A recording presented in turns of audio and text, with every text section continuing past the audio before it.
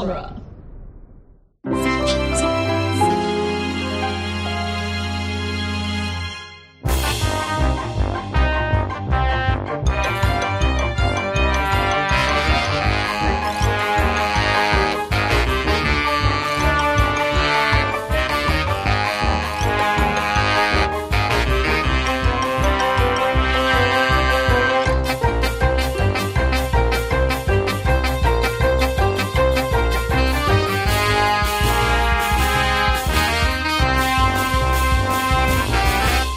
It's Franchiseography, the podcast that digs deep into the entire filmographies of Hollywood's biggest film franchises. I'm Scott Corelli. I'm Nick Jimenez in the Electric Mayhem. Today, we continue our mini-series on the Muppets franchise with 1992's instant holiday classic, The Muppet Christmas Carol. And we have a guest joining us to talk about ghosts, greed, and the biggest turkey money can buy is Ripley Green. Welcome, Ripley. I am here for the food. Hi, everyone. Hello. So there's a lot of stuff to cover in the before the development of this movie. Nothing happened since the last movie y'all covered. Yeah, I know. Just a sprawling story of corporate espionage and death. But we miss you, Jim, very much. But before we get there, Ripley, do you have any kind of connection to the Muppets at all? Like, yeah. Is it like a passing interest, feigning interest for you? I watched this movie last week. It was called Muppets from Space, and I thought, wow, there must be more top tier content starring these characters. Who are these guys? So I went and watched. Oh God, I can't even think of another terrible Muppet thing right now.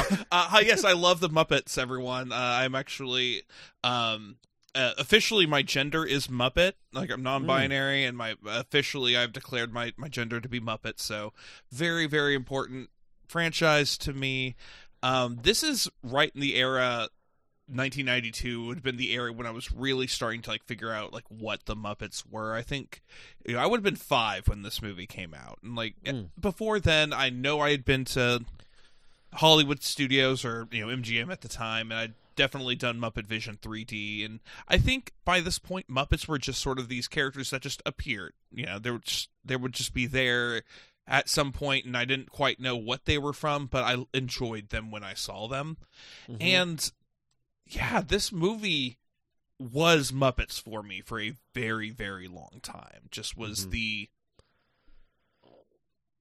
this is what the Muppets did. They retold stories. I didn't even really, this time I wasn't really even aware of the sort of vaudeville or, variety show aspect of the Muppets. I just thought oh yeah, they just go and they recreate stories, and that was what they were. And I love this movie so much. I'm a huge Christmas movie person, and Muppet Christmas Carol is my I'm about to go to sleep on Christmas Eve movie. I need one more sleep till Christmas, and will put this on and let myself drift off to dream before. It's good. It's a good movie, y'all. Yeah, it's my Christmas morning movie. This is the one that I throw on every Christmas morning while we're either opening gifts or having breakfast or whatever. It's kind of just on in the background. That's my Christmas morning. This is the sound of Christmas morning to me. Is this movie? So watching it in September for everyone listening to this was weird. Wow, but we did it. You're the one to date the podcast. You never do that. I know. But I think it's important that we let the listeners know what we're sacrificing for doing this mini-series for them. We're sacrificing by watching one of the greatest Christmas films of all time.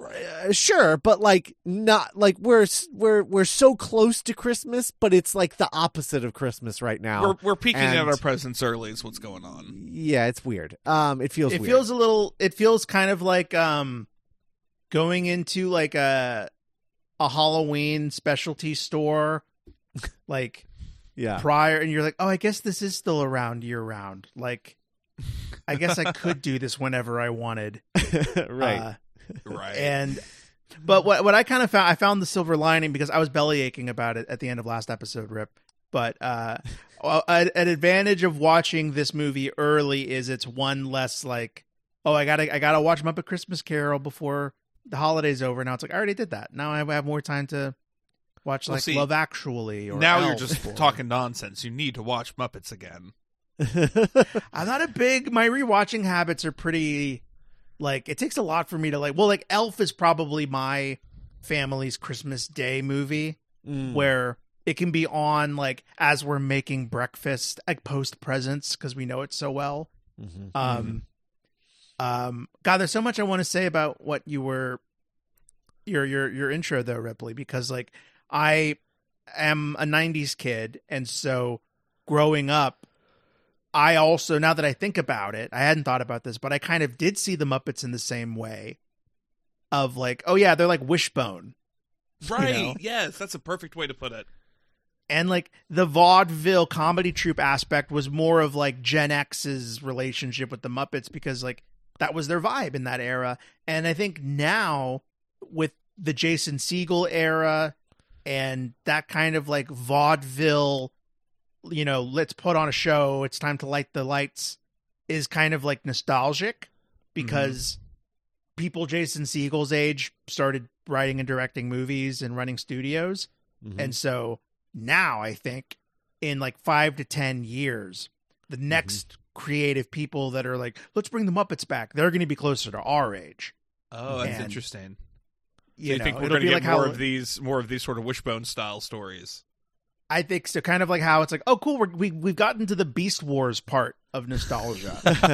I bet we get at least one more like this that is like a retelling of a classic story again, as in that nostalgic way, like how the prequels are back now.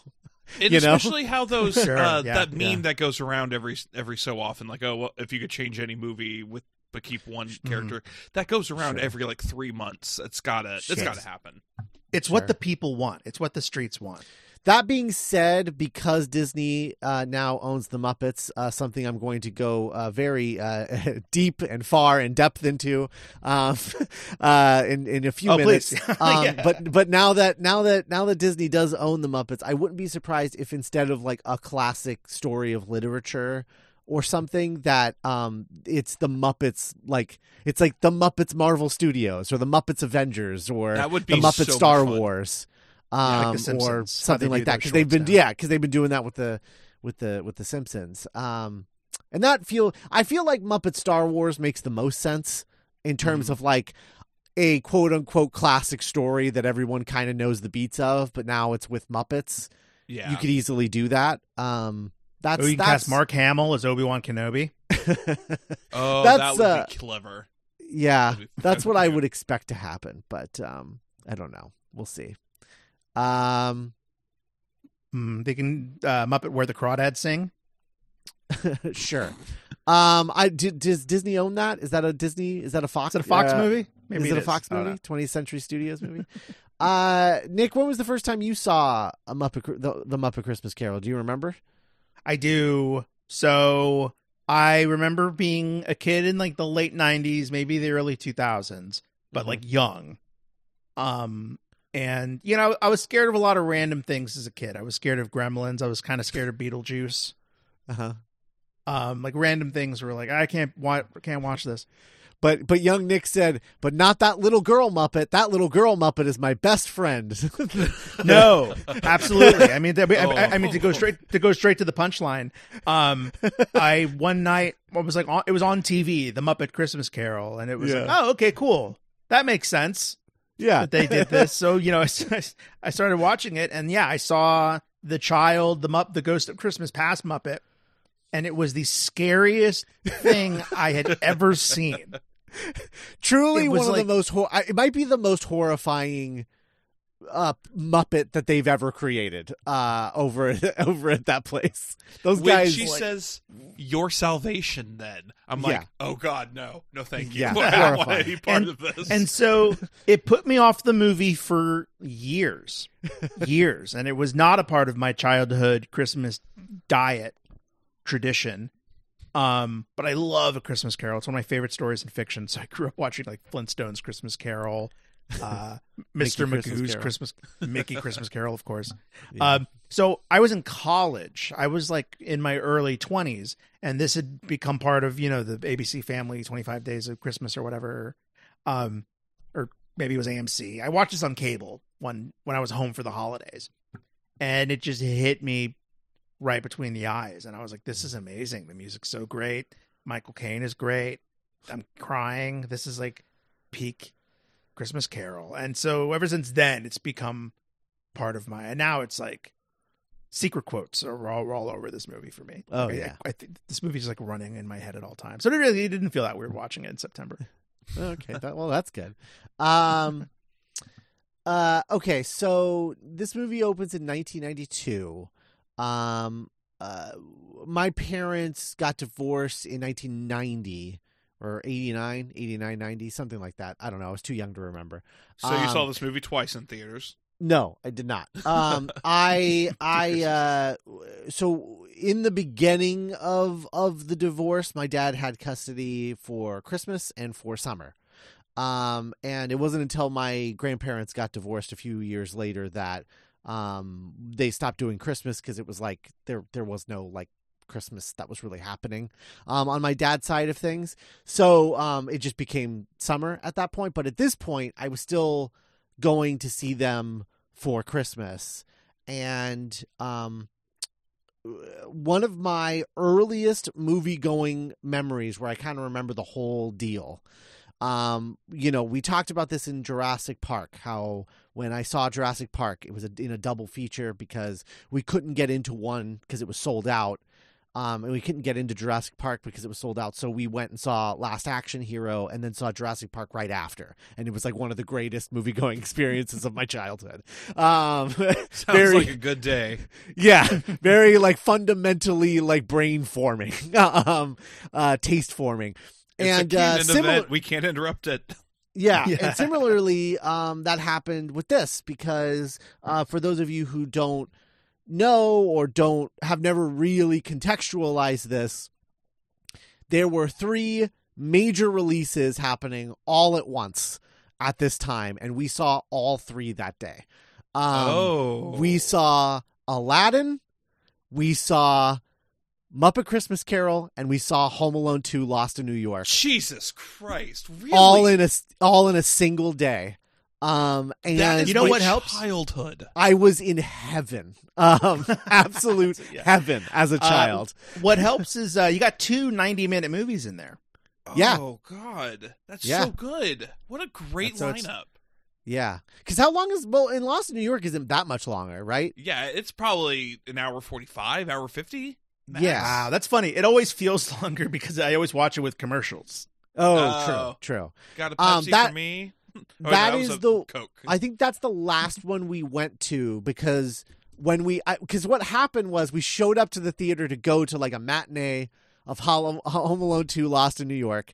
It was sold out, and it was sold out until like the evening.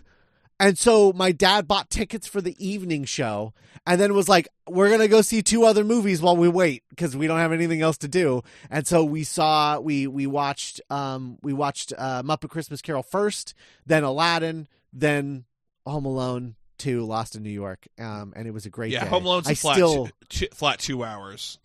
Wow. Oh, okay. Yeah. So I still remember my dad's like the way that he laughed at certain things that happened in Lost in New York. Like his very specific laugh is like just like melded into my brain in those moments. Like the people who remember like watching a tape of a movie and knowing when the commercials and which commercials show up. That's how I feel like about my dad's laugh in Lost in New York. But yeah, I loved this movie and I loved the Muppets, and it was very exciting to see the Muppets on the big screen, something I had not experienced yet at that point. And you know, I was already a huge fan of Muppet Babies and everything, and you know, there's that aspect of, you know, this being the first non-Jim Muppet movie, Muppet thing, period. Post Jim. Yeah, post Jim. You know, I remember my dad being like, "Oh, the new Kermit did a really good job." But it didn't even occur to me that it was a new voice because I was so used to the Muppet Babies having a Kermit that wasn't Jim that it just didn't even register to me that it was a different voice. That's funny because I didn't mention I did watch a lot of Muppet Babies in this era too. So I'm probably about the same thing. Like, going back and watching the original movies, the original shows for me was a bit of an adjustment because Whitmire was my Kermit. Sure. Yeah. No, absolutely. So yeah, this movie's great. I've watched it pretty much every Christmas since. This was definitely a regular rotation kind of thing, and it's no, I mean it's a classic for a reason. I mean it's just a unstoppable Christmas juggernaut. This movie, I think. I'm the juggernaut, Christmas. Honestly, it's even the I would say, despite the fact that like it wasn't a massive box office success because Lost in New York took a lot of the wind out of its Christmas box office sales. Not enough to not set sail in a few years though. Yo ho. Oh, nice. But yeah, despite that fact, like I do think that Muppet Christmas Carol is remembered as much more of a holiday classic than Lost in New York. For sure. Yeah. It's just and honestly in general, like Home Alone doesn't hit everybody, you know? Like that franchise doesn't, like some people like me, ironically, like I watch it almost every year because I love the first Home Alone. Right. I very rarely watch the second one, but I love the first one. But I think for some people they're just like, no, it's too violent, or it's not Christmassy enough, and it just But it's like, well, I don't know. When you're a kid in the '90s, like it rules. Macaulay Culkin is the coolest guy on the planet. I get this feeling. I almost want to say that we've had this conversation on a podcast before, but I kind of think that I can look at someone and kind of suss out what holiday movie was part of their childhood. Because whenever I hear someone, whenever I hear someone say like, "Oh my God, every Christmas, you know, my family would watch National Lampoon's Christmas," and I'm like, you have the vibe of someone who watched National Lampoon's Christmas every year. Yeah. Or you were definitely a white Christmas family, like. Oh sure. Yeah. Like yeah. Very like everyone's all dressed up like you're going to church, but they're watching White Christmas. Yeah. Talking about how drag is immoral, but then no kids. and of course there's an entire scene where they're in drag in that movie. Oh, man. Oh, See, man. it's funny. It's silly, foolish that they're doing that. Sisters, do I have the sisters. vibe of someone whose family watched Christmas Vacation every year while I left the room and went to my room to play with whatever I got for Christmas that year because I had no interest in watching that movie because that's who I was. I love Christmas Vacation. I love that movie. No, 100%, Scott. That's your vibe. It's like, nope, I know what's going on here. This is not my vibe. I'm good. Call me out when you put in Muppet Christmas Carol. Eggnog mugs. I've seen it. Yeah. Yeah, it's hilarious. Yeah, I feel similarly about A Christmas Story. I feel lucky that I got to I'm at that weird, target age where I got to watch it before it became like at Denny's commercials. Oh. And so it still felt like a little secret of like this weird movie from the 80s that bombed. And then enough people like me started doing that every year. And then by the time we started getting into the 10s, it had become like, you go to Spencer's Gifts and you see like the leg lamp or and the TBS movie marathon of just like playing it on a loop for 24 hours. I still think it's really good though. And Yeah. It's such a. I love loved that it movie. as a kid, and like I loved it because my dad loved it as a kid. I've gone back and watched it, and like, oh god, I struggle with it these days. I used to say I love that movie, and I'm starting to go, no, I don't. Oh man, I love the mom. I love the dad. They're such human performances. I love what a piece of shit Ralphie is. Like every kid is. I watched the sequel more than A Christmas Story. Oh, the summer one? Yeah, I've My literally Summer never Story. seen it. Yeah, I My thought I Summer Story. hallucinated that for a long time. Yeah, with Mary Steenburgen as the mom, Yeah. and she's collecting the plates at the movie theater showings. See, but I didn't even remember it being I was like, what was that movie that was on Disney Channel where they would play marbles and it was like narrated by an adult? And like, what was that? And then I'm like, holy shit, that was a sequel to A Christmas Story. I know, with none of the original actors. Do y'all know the Dirt Bike Kid? That rings a bell.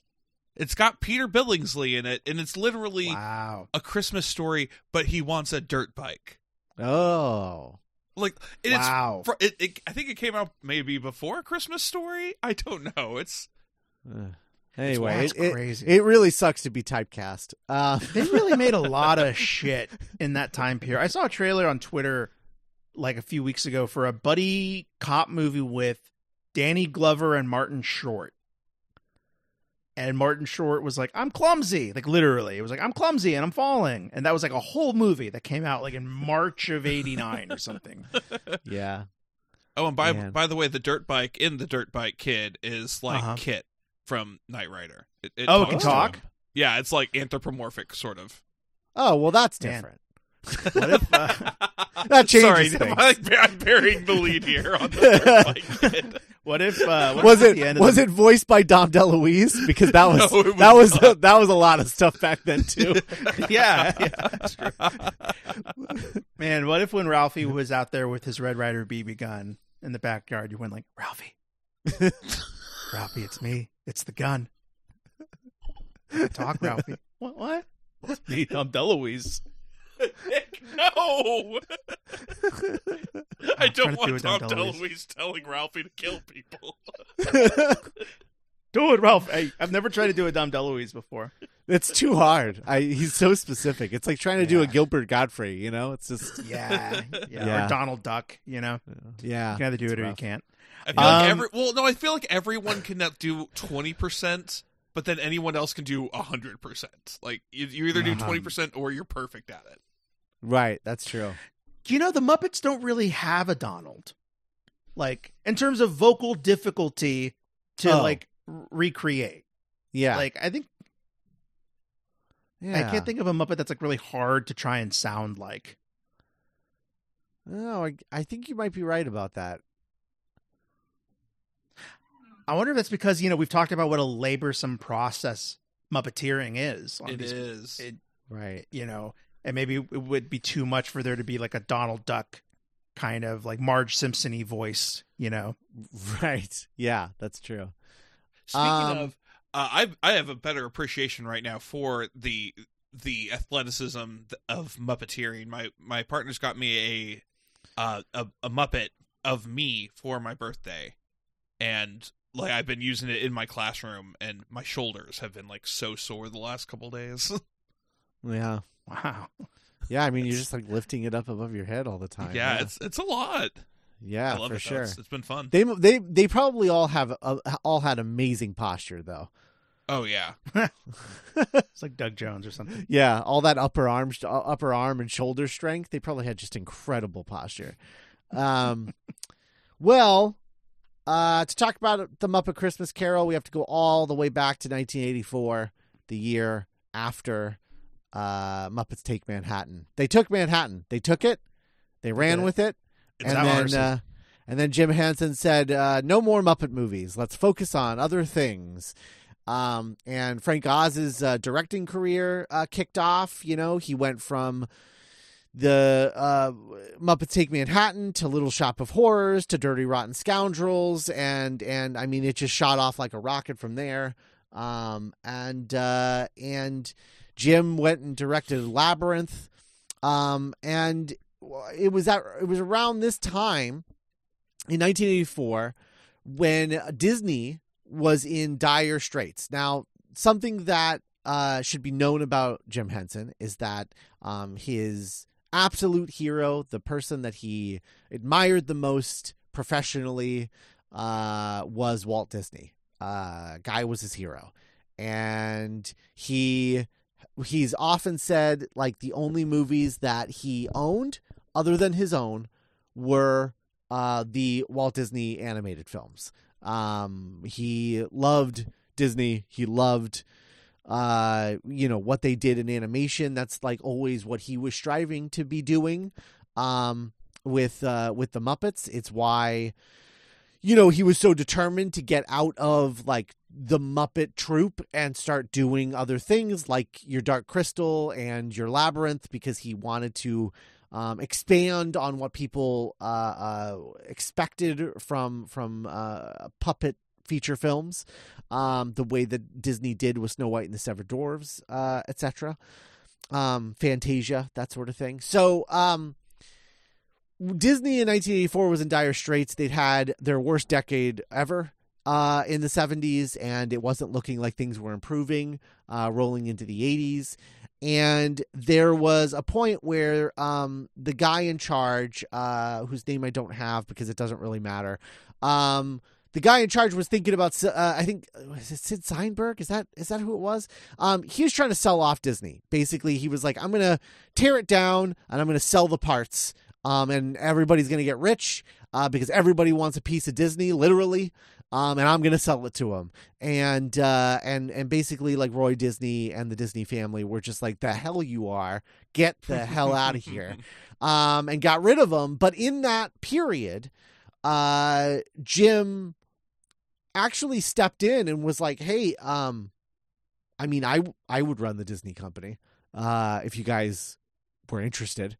And there was like a split second where like they were like, well, it's not a bad idea because like we don't have we haven't had a creative person in charge since Walt. This wouldn't be a bad move.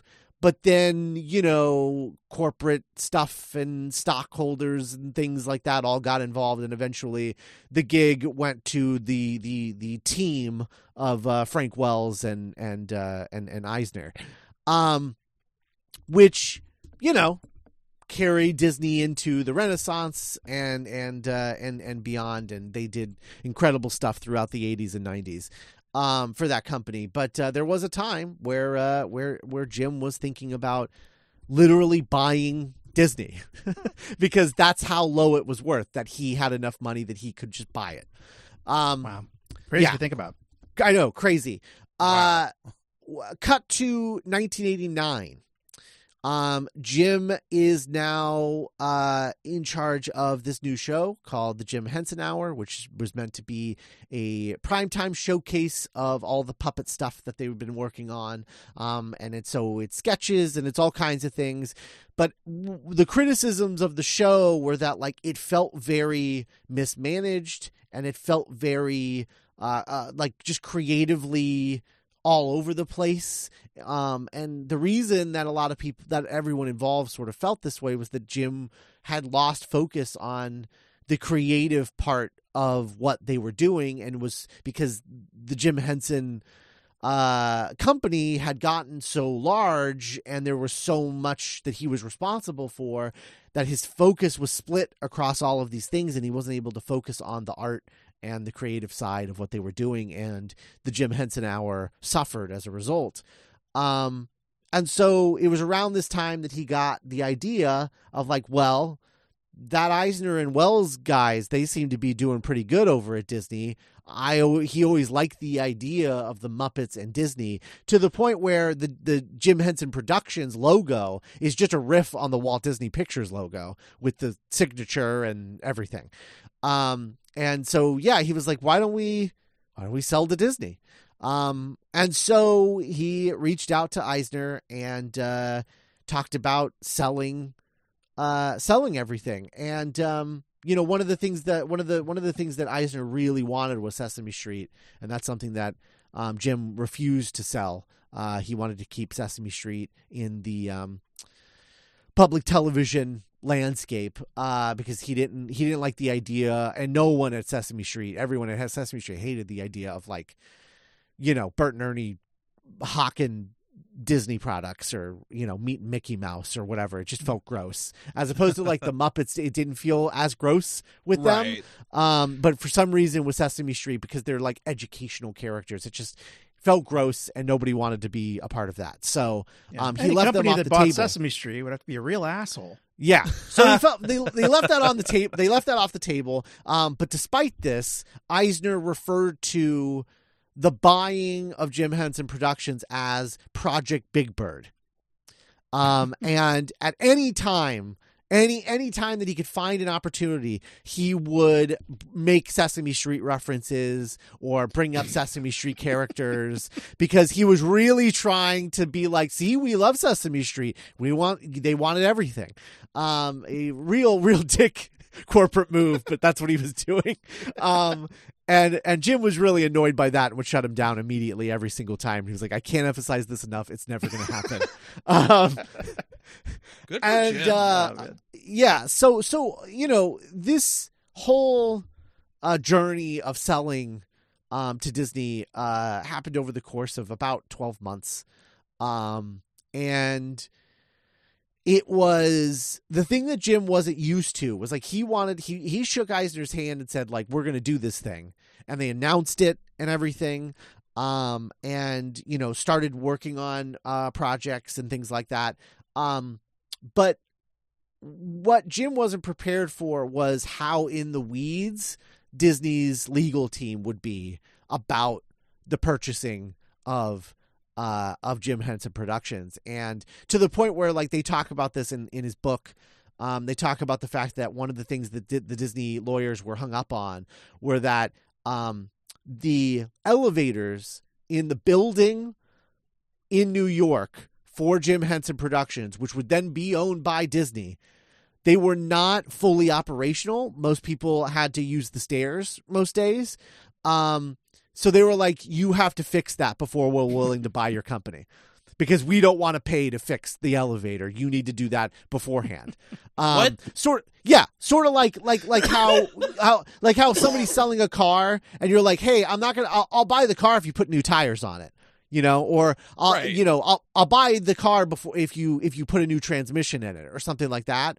Right. There was a hail, like we had our inspection on our house and then there was a hailstorm literally that night, so we had them re-inspect it. Like, yeah, I get it, but you're fucking Disney. You can fix the elevators. Yeah, I know. It was the 80s, man. Yeah, but that was the thing. And Jim and that whole company sort of corporate philosophy was much more, Grateful Dead. It was very much like just relaxed and whatever. And like the files were all like, were not super organized, or they were organized, but they were all in like one big thing just full of paperwork. You see Zoot pushing a paper cart in an office. Yeah. I mean, it's very much that, right? And the Disney lawyers were like, this is ridiculous. Like, no, we should shave $10 million off of what we're offering you just so we can go through all of this, Like, they were just being real dicks about it. And Jim was like, look, he would just keep going to Eisner and just be like, look, man, if you don't believe that I'm worth what I'm worth, then like, we'll just call it off.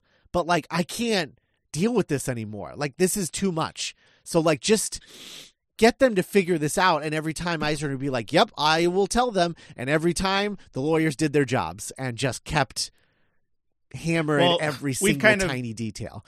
We've learned this on Franchisography a little bit, where Michael Eisner has this kind of just like the memory of a goldfish, where whatever conversation, whoever's in the room with him right now, giving him information, that is like the main objective. And then he resets as soon as that person leaves the room. And then the lawyers come.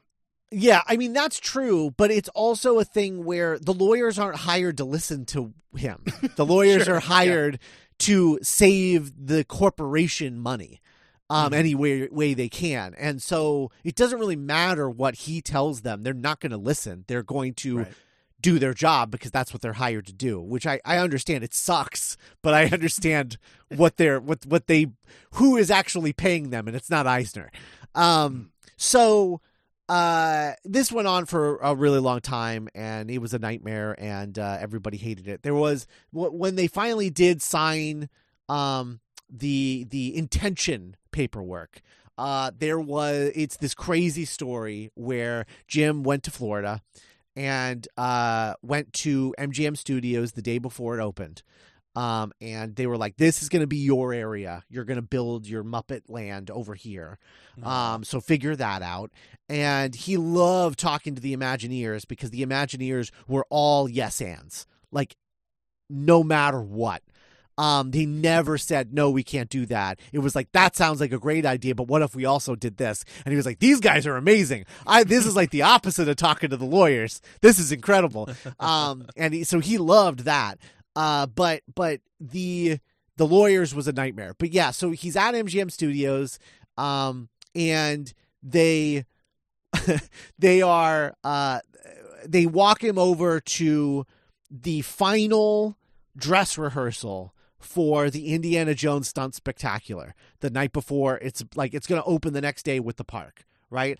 And so he's there to watch this with Katzenberg, who he's the one showing him around the park, is Jeffrey Katzenberg. So Jeffrey Katzenberg showing Jim around the park, takes him to the Indiana Jones Stunt Spectacular final dress rehearsal, which was also Frank Wells, Eisner, George Lucas, and Steven Spielberg.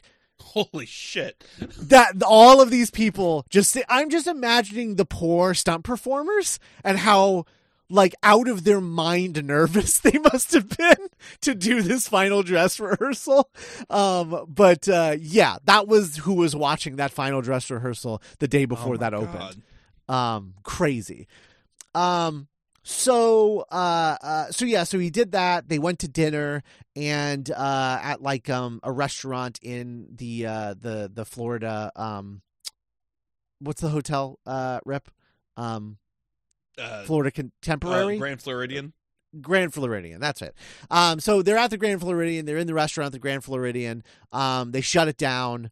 All the lights are out except for over their table. Like it's going late into the night. And then he finally signs the intention to sell form, which really just like starts getting the ball rolling on everything. But then that's when they start getting into the weeds with the lawyers.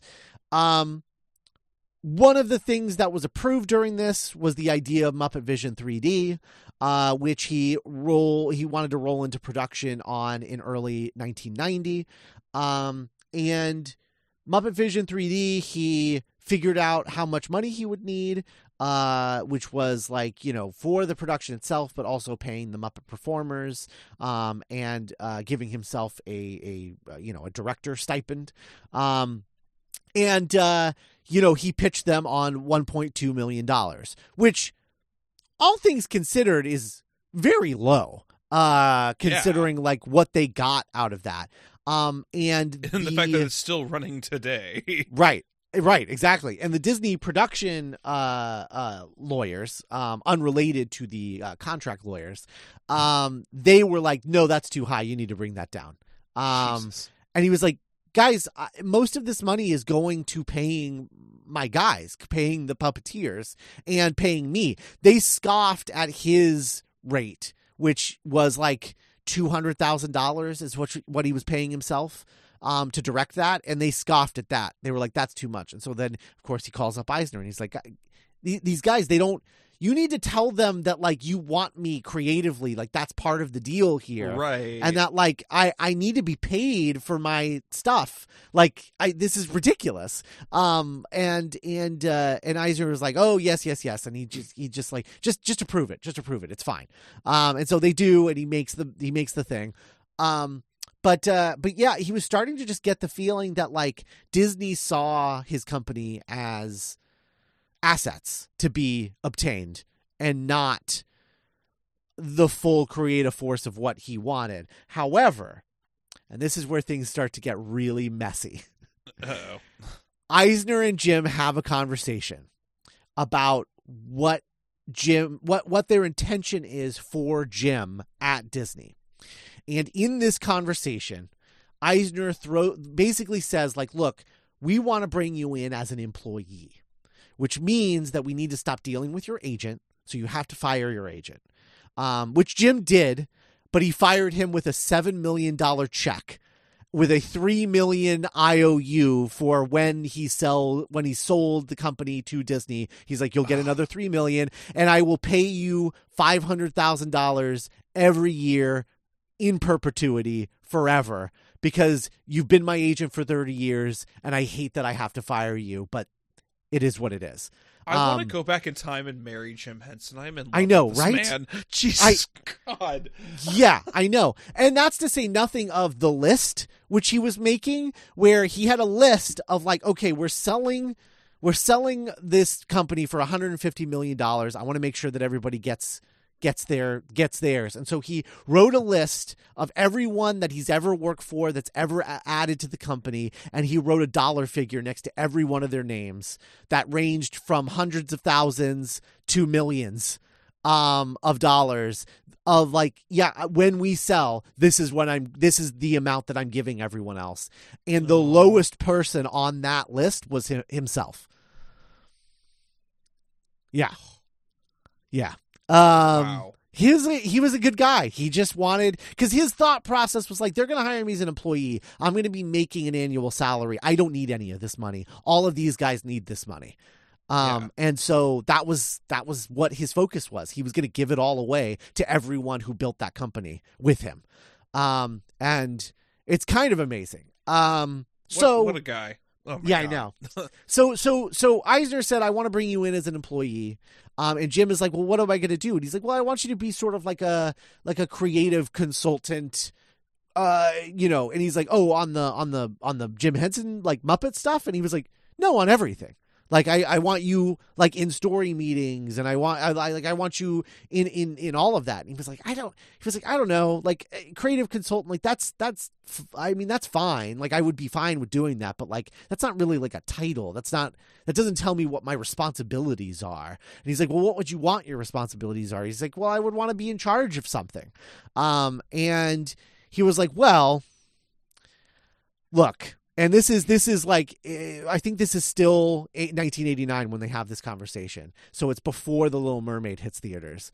And he's like, I really don't like this Jeffrey Katzenberg guy.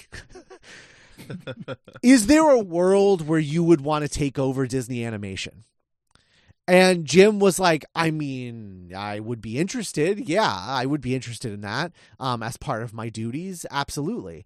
And he was like, okay. We'll talk about that later. Well, Jeffrey Katzenberg got wind of this. And as we all know about Jeffrey Katzenberg, that is a man who loves his drama. Sure does. And yeah, he took like kind of a scorched earth approach to this whole Jim Henson thing. And this is when he just started cutting back on everything, because for some reason, the Muppet stuff, anything that was in development with the Muppet stuff, landed under the Disney Animation umbrella for some reason, instead of the live action development stuff. It was the same thing with Roger Rabbit. It was live action, but it fell under the Disney Animation umbrella. And so every project that Jim pitched to Katzenberg said no. Every single one. So he's the reason that the cheapest Muppet movie ever made never got made. He just said no, like flat out no. What's that? I'm not familiar with that project. So the cheapest Muppet movie, that was going to be the first Muppet movie post the Disney sale. It was going to be directed by Jim Henson. It was going to be like a big celebration of like, the Muppets are back. We're at Disney. Jim Henson's directing. It's a whole thing. And the concept behind it was essentially that the Muppets were going to make a movie, and Gonzo was in charge of the finances.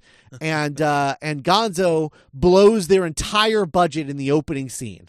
And then they have to make the rest of the movie for whatever's left of the budget. And it's like, it's like super simple and ridiculous, and it's very meta, and it's this, yeah, it's this whole thing. You can find the script online, and it's really funny. It's a really great concept. They had storyboarded the whole thing, and that was the plan. That was that they were going to do that, and Katzenberg's like, no, I don't like it, and just nixed it, and and this was like an ongoing thing with Katzenberg. It was just like at every turn when Jim would come up with like some sort of creative thing, he would nix. He nixed, because he would be like Katzenberg like put himself sort of between Jim and Eisner after he found out about what he thought Jim was planning, and would just not let him get to Eisner and just keep nixing him on everything.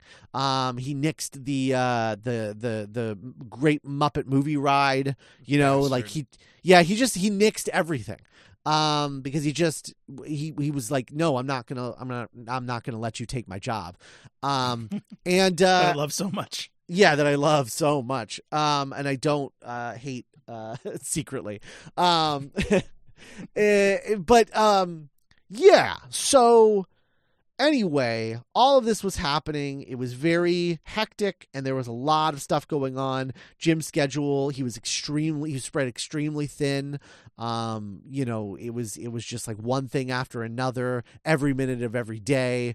And eventually, he got a cold, which grew into pneumonia, and then walking pneumonia.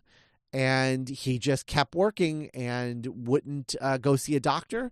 And he didn't, and to be fair, Jim was like kind of like a little bit of a hippy dippy, like anti medical science kind of like, I can just will the sickness away kind of guy. Raised as a Christian Scientist. Yeah. And so, yeah, like he just didn't think anything of it. And, the thing about walking pneumonia is like, you usually have no idea that you have it. And yeah, he just, one day it got really bad and he passed away. And it was a shock to everyone. Absolutely everyone. And at this point, Disney felt that without getting Jim in the deal, the Muppets were kind of worthless. And so they nixed the deal. And so they just were like, we don't want this without Jim. Like without Jim, there's no point because there's no figurehead. And at this point, Brian, Jim's son, had taken over, which, he had been slowly moving up the ranks. At Jim Henson Productions, he had a major role in Dark Crystal and Muppets Take Manhattan and Labyrinth. And the thing that really pushed him over the edge to being like, okay, we will let him take over for Jim, beyond the sort of like nepotism of it all, was just that like he was the head puppeteer on Teenage Mutant Ninja Turtles. And what he created with that movie, with those masks and those costumes, the animatronics involved, everyone was like, holy shit, this is like next level. This is nuts.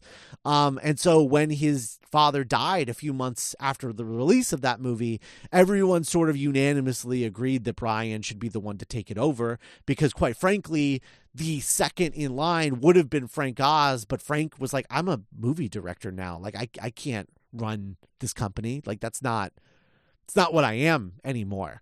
And so Brian took over, and at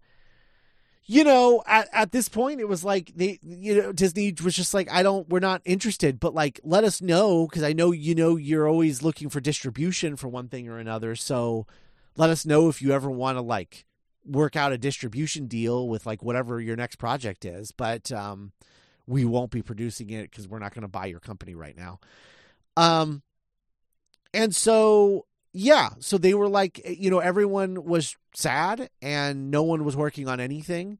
And it came to a point where, the company sort of like met with ABC, and they were like, we want to do a Muppet thing because, Jim passed away and we want to show people that we can still do the Muppets, even without him. And also, we all just need something to work on.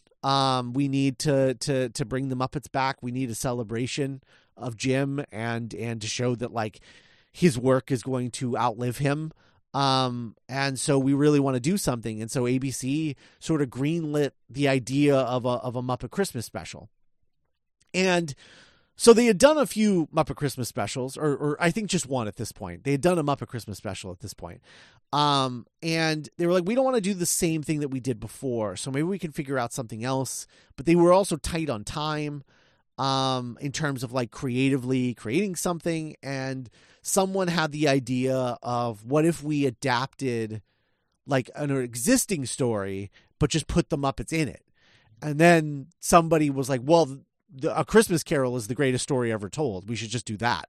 And so Brian Henson agreed, and they started development on the Muppet Christmas Carol. At first, the first suggestion was that the ghosts of Christmas past, present, and future would be played by different Muppets. The idea was that like Robin the Frog or Scooter would be the ghost of Christmas past, Miss Piggy Christmas present, and either Animal or Gonzo the Christmas yet to come. But eventually they settled on the idea that there would be a narrator in the form of Charles Dickens, and they were like, well, I mean, Gonzo should be that. And they were like, well, you know, if we were Jim wouldn't want to just rest on his laurels and just put the Muppets in every character. He would want some original characters and original design. So why don't we use the ghosts as an excuse to create some original characters? Because that's what Jim would have done. And so they created, you know, the creepiest, scariest, freakiest little girl ghost. In addition to the very spooky but not as spooky as Christmas past, Christmas yet to come, and maybe one of the best new Muppet characters, like one-off Muppet characters ever created in the Ghost of Christmas Present. So good. He's unbelievable. There's something kind of unsettling about him, though.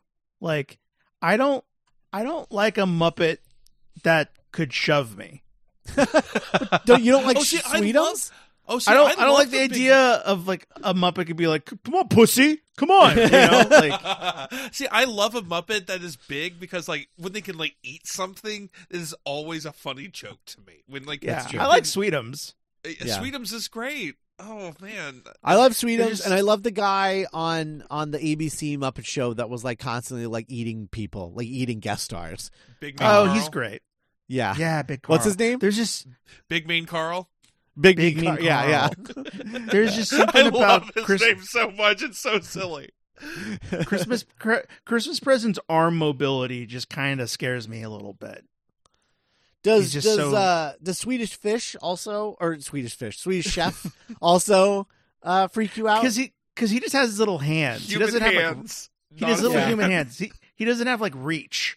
And also, I don't know, he's like burly. He's kind of like Pierce in that episode of Community where he makes like a pillow fort man out of himself and he's just like barreling through kids. Oh, sure. But they're definitely, you know, they're very in that spirit of like Jim Henson Presents of like, yeah, these characters aren't necessarily supposed to be funny. They're just characters in the story.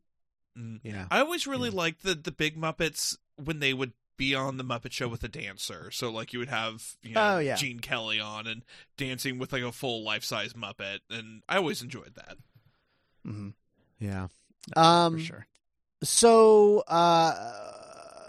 so they're creating this thing for ABC. They write the script as a 2-hour TV special. They turn it into ABC.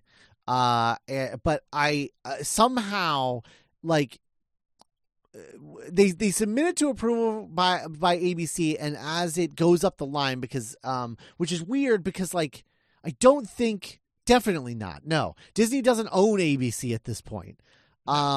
It's very strange, but somehow it goes from it's submitted to the ABC execs, and then it's given to the Disney execs, who then call up the Henson Company and say, hey, your script is approved, but not for ABC as a feature film.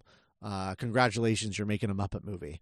And they give them the budget and everything, and they go into casting. The actors who were up for Scrooge are very interesting to me. Please. A couple in particular. There were like these two British actors named one is David Hemmings, who I'm not particularly know what he's known for. I guess he's in a lot of like British television series in the 50s, 60s, and 70s. But I'm not super familiar with him. But he was up for it. Ron Moody was another guy who was up for it. Who had done some things like he was mostly a stage actor for the most part, but he had also been in like Mel Brooks's version of the 12 Chairs in 1970. Oh, wow. One of the only Mel Brooks movies I think I've never seen. Weirdly, Yeah, neither have I. Never heard of it. But yeah, it was a super early one. But one of the actors that they went out to was David Warner. Oh, Okay. wow. Who I'm like From TMNT2, Secret of the Ooze. exactly. I think he did that. I feel like he did that instead. But This is yeah, a good choice. yeah, but yeah, David Warner. They offered it to, and they also went out to George Carlin. Whoa. So what a world that's- that would have been. Yeah, yeah. You know, because like I don't think at that point he had turned in, because I my mind goes straight to Jersey Girl and how I think he delivers a genuinely very moving, earnest performance in Jersey Girl. But I don't know if he was there yet. He or was interested he was doing Shining Time Station. Oh, okay. The Thomas the Tank Engine PBS show. Yeah, Your Majesty. Yeah. I'm in this position, though, where, like, as great as anything would have been, I can't even begin to imagine it because what we got was so perfect. Yes, absolutely. George Carlin, my understanding was the studio's choice. That was Disney's choice. They were pushing for George Carlin because they were like, yeah, he's grumpy, right? Like Scrooge. So they loved that. Funnily enough, I think it also in 1992, George Carlin would release his most controversial stand-up special that he'd ever done. Was in 1992, I believe. The super politically charged one that he did, where everyone's like, "You've changed, man." He's just like, no, "Fuck you you! just I've weren't always paying been this attention." way." Yeah. So Henson, Brian Henson, offered the role to Michael Caine because he talked to Michael Caine about it, and Michael Caine was like, I've always wanted to play Scrooge in something. He's like, but I know what my Scrooge is, so if I'm going to do this, he said, quote, I'm going to play this movie like I'm working with the Royal Shakespeare Company. I will never wink. I will never do anything Muppety. I'm going to play Scrooge as if it is utterly dynamic and there are dramatic role and there are no puppets around me at all. And Brian Henson was like, this is the guy, and offered him the role. Chef's kiss. Like, this is exactly what we needed to hear. Yes. He took inspiration for the role from Wall Street Cheats and Embezzlers. He thought they represented a very good picture of meanness and greed. Just continuing to be a king and a legend. We love him. Sir Michael Caine. So yeah, they built this set in England, and it was. Michael Caine loved it because he was like, I thought this would be a walk in the park, and it was actually one of the most difficult jobs of my career, not because of the acting, but because of the blocking, because there were so many moments where he had to like walk around, but he had to look like he was just walking without thinking, but in reality he was walking on narrow planks across where the Muppet performers were stationed, poking with their hands poking out on other side with Muppets on their arms. It's so hard. It's so hard to act like you are walking naturally when you are having to be very, very specifically choreographed. It's so difficult. Yeah. Yeah. So he actually did have a hard time, but he loved it, and is to this day, he says it's one of the performances he's most proud of. And can't say I disagree, Sir Michael Caine.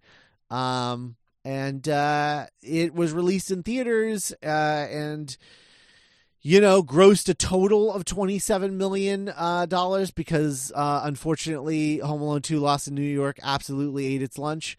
But it has stood the test of time on the other side of that. And, you don't have any disgraced presidents in this movie, so that's true. That's very Rob true. Schneider. I was like, wait, he's in this now? Yeah. He's not even a president. I find it President interesting Schneider. that they never went to Tim Curry for Scrooge. Oh, Especially yeah. when he's like in the other Christmas movie that opens. He seems like a little too young at that time to play Scrooge. If you look at the way he was in Lost in New York, still kind of got that maybe that's youthful. Yeah, I could see that. Yeah. But don't worry, he will be appearing later in the greatest True. Muppet movie ever made. Yeah, I feel like he went. Nick, he was how like, dare you. I love the idea of him just being like, let's go check out what the competition has in store, and then just being like, oh my God, Michael Caine, this was amazing, and just calling up the Henson Company and being like, whatever you're doing next, I'm in. I too would like to turn in an iconic performance adaptation of a famous literary icon. Yeah, absolutely. So yeah, that is the Muppet Christmas Carol. It's Brian Henson's directorial debut. He is still Director of the running the Happy Time company to Writers. this day. He's now, I believe, 20 years older than his father ever got to, which is probably a total mindfuck for him. But he's just a block away from my apartment right now, probably hanging out behind the Golden Gates at the Jim Henson Studios, planning his next naughty puppet show. He's got a moleskin notebook out and he's writing Muppets fucking ? Yeah. Because just like his father, he also had an obsession with growing outside of the wholesome Muppets and doing other things, except instead of artistic, dramatic, fantastical creations, he was like, yeah, but what if Muppets maybe said a bad word every once in a while? That'd be pretty fucked up, wouldn't it? I saw a Muppet titty hanging out. Yeah, that's I just find it so funny that they both have the same obsession, but in completely different ways. It would be like if Goro Miyazaki was just interested in making like first person shooters or something. Yes. Oh man. Oh. Anyway. That's the Muppet Christmas Carol. It is. I love that we start with, in loving memory of those that we have lost, because, Christmas is my favorite holiday. And I think what I love so much about Christmas is, as much as it has kind of a reputation of being like time for joy, time for cheer, time for happiness and glee and all that, to me, Christmas has always been linked inexorably to like death and melancholy, because we are also at the end of the year, and like you're naturally kind of reflective, and this is like a movie that looks death right in the eye and doesn't sand those edges off for this adaptation. And so I don't know, it's kind of cool that right before we get like singing cabbages and horses shaking their little booties, we get this like, hey, like we're thinking about our friends at Christmas time that aren't here anymore. I after doing all of this research, I watched the movie and I get that thing. And I'll be honest, I got a little choked up, and it wasn't because of Jim. It wasn't because I had just read all about this guy's life story and was like, oh yeah, and now he's gone, and this is like the first post thing. It was actually Richard Hunt being there as well, and the fact that they share the dedication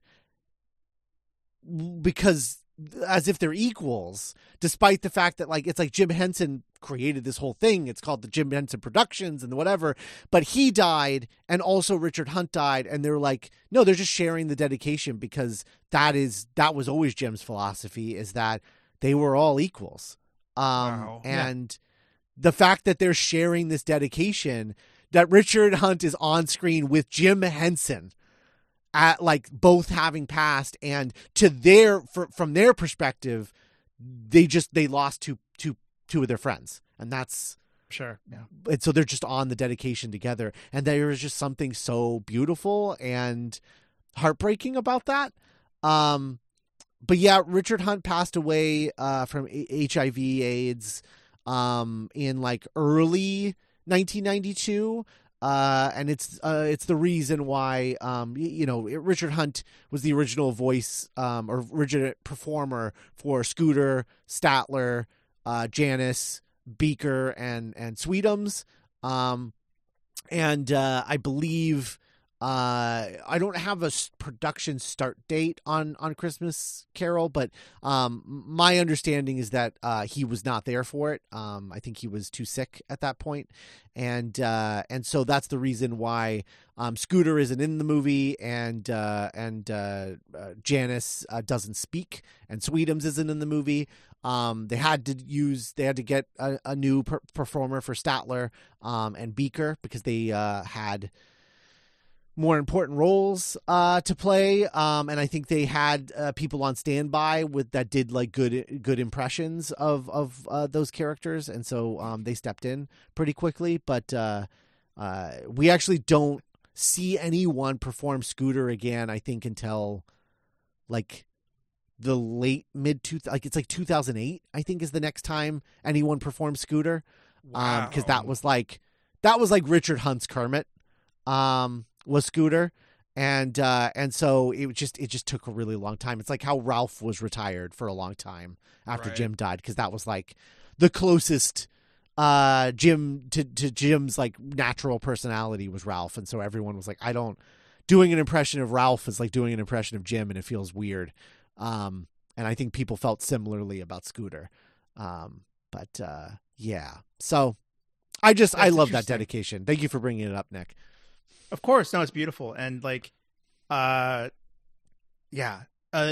an interesting. It almost kind of reminds me of the relationship, the kind of parasocial relationship I began to develop doing research on the original Star Trek movies. Like getting to know these actors and how much of a company they had become. As what happens with all friends, you start losing each other, and that becomes part of the story as well, is reflecting on those who have parted and keeping the work going, Yeah. And it sets a precedent. It kind of shows that this institution is growing a little bit and getting like, hey, we've now been around long enough to where this is happening. And how do the Muppets deal with this? That's true. Yeah, this is we've entered. It's so interesting that you can trace the history of the Muppets in different closely knit together, like, periods of films, like you have that original trilogy, then you have the 90s trilogy, which is like the 2.0 era, and then you have the 3.0 era that starts in 2011 with the Muppets. I just think that that's interesting. It's very delineated like that. Yeah. Rip, any thoughts on Muppet Legacy before we go into? I do want to get your opinion on something else. Okay, so yeah, for me, like the Muppet Legacy, where they're doing this thing where like, oh, they sort of retire a character after a while, like or when a performer passes. I've been having this feeling a lot with The Simpsons lately, because The Simpsons, they've done this thing where an actor dies, Phil Hartman dies, and all of a sudden we never see Troy McClure again. We never see any of these characters again. And so we've had a few other performers pass and their characters have been retired. I'm just wondering what happens when Dan Castellaneta passes, and we've already set this precedent, but Disney has clearly made certain that we're never going to not see The Simpsons ever again, I find that really Dan strange. cast on the let's go of this mortal coil. I feel like whoever from the family that dies first, I think the rest of them will retire and they'll recast the whole family. That's my guess. It's got to be it. That's got to be the only way. Yeah, And I because feel there's like no way. There's no way they're going to replace like one of them with like a 30-year-old guy when the rest of them sound like they're clearly in their 70s and 80s. You know, Right? I don't TikTok. think. Yeah, I just don't think that would work. So that would be my guess. But Yeah. That's really. I swear we're not going to talk about the Muppets for that much longer, listeners. But so I mean, we've got a whole back half. We're of not going to talk about the Muppets much longer. I'm sorry. The Simpsons. Okay. But I have recently started watching like new Simpsons, like 2020 Simpsons, and I love the actors. I'm so glad. We're so lucky they're still with us. I just want to get that out of the way. They're legends. But the writing is now kind of what we were talking about at the beginning, where the writers are now like kind of our generation, like people who were like in their 30s or 20s, and we're like, I love The Simpsons. I get to write The Simpsons. And the writing is so sharp, and like I can hear the youth, but then it's like still Julie Kavner and Yeaterly Smith. Then trying to like keep up with this writing and the cadence of comedy, like post New Girl comedy, you know, like it's fascinating. It's really funny. I really like what they're doing with The Simpsons right now. But Rip, happy to have you on this particular Muppet movie because I want to get your opinion. I love an overture. Okay. There's just something so comforting about them. Do you feel the same? This music is beautiful. This like the opening credits overture. So, you know, I was like hyped when this movie started. I was like, oh hell yeah, Brian Hansen. When I saw songs by Paul Williams, I like punched the air because look, the music post the Muppet movie has been solid. It's been okay. But just like immediately when you hear like, you know, Here Comes Mr. Scrooge or what, I was just like, oh my God, just banger after banger. I miss Paul Williams writing songs for the Muppets. He was such a genius, and like, it's the music in this movie is so good. The music in the original Muppet movie, just incredible. And yeah, it's very exciting to have him on this movie. Is this the movie that really cements the relationship between Gonzo and Rizzo? Absolutely. Like, I feel like I think Muppets Tonight may have had a little bit like of that mashing up together. That was after this, though. Oh, that was after this. Yeah, Muppets Tonight was mid-90s, yeah. Oh, okay. So, yeah, I think this is like really like the first, like when we first really start to see them together, and then until fucking Pepe comes along, you know, they're going to be two peas. I talked about this with Nick. I don't remember if I did this on mic or not. I hope you didn't. But I hope we just talk about the Muppets even off mic. I mean, we definitely do. Yeah, we do. But sure. we you know, I don't love Gonzo and Pepe together. I don't love their relationship. I know the reason why it's happening is because Steve Whitmire is no longer with the Muppet Company because Disney fired his ass. Wrongfully so, in my opinion. But in any event, I understand why Rizzo's not part of it, but I will say I find Pepe as a really great addition to the Muppet Company and to the relationship between Gonzo and Rizzo as a third wheel. It's just when you remove Rizzo from it that I don't love just Gonzo and Pepe. But when it's Gonzo, Rizzo, and Pepe, I love that combo. I can see that. There's something about Pepe who like, if you look at like Muppet Haunted Mansion, like, yes, the entire thing was like, oh, they were both going to this party. Oh, but Pepe was clearly planning to leave Gonzo to go get laid the entire time. Like, I'm like, yes. Okay, but you're going with a friend. Gonzo is your friend. Stick with it. Be a bro. Yeah. I think the relationship of the three characters together on the ABC Muppet Show, I think is like really good stuff. But as soon as Steve Whitmire left and now we don't get any more Rizzo. He's the retired character. Is Rizzo now, as we discussed earlier, and it's a bummer because I miss Rizzo. Rizzo's my guy. Rizzo's my boy. Yeah. Italian American representation.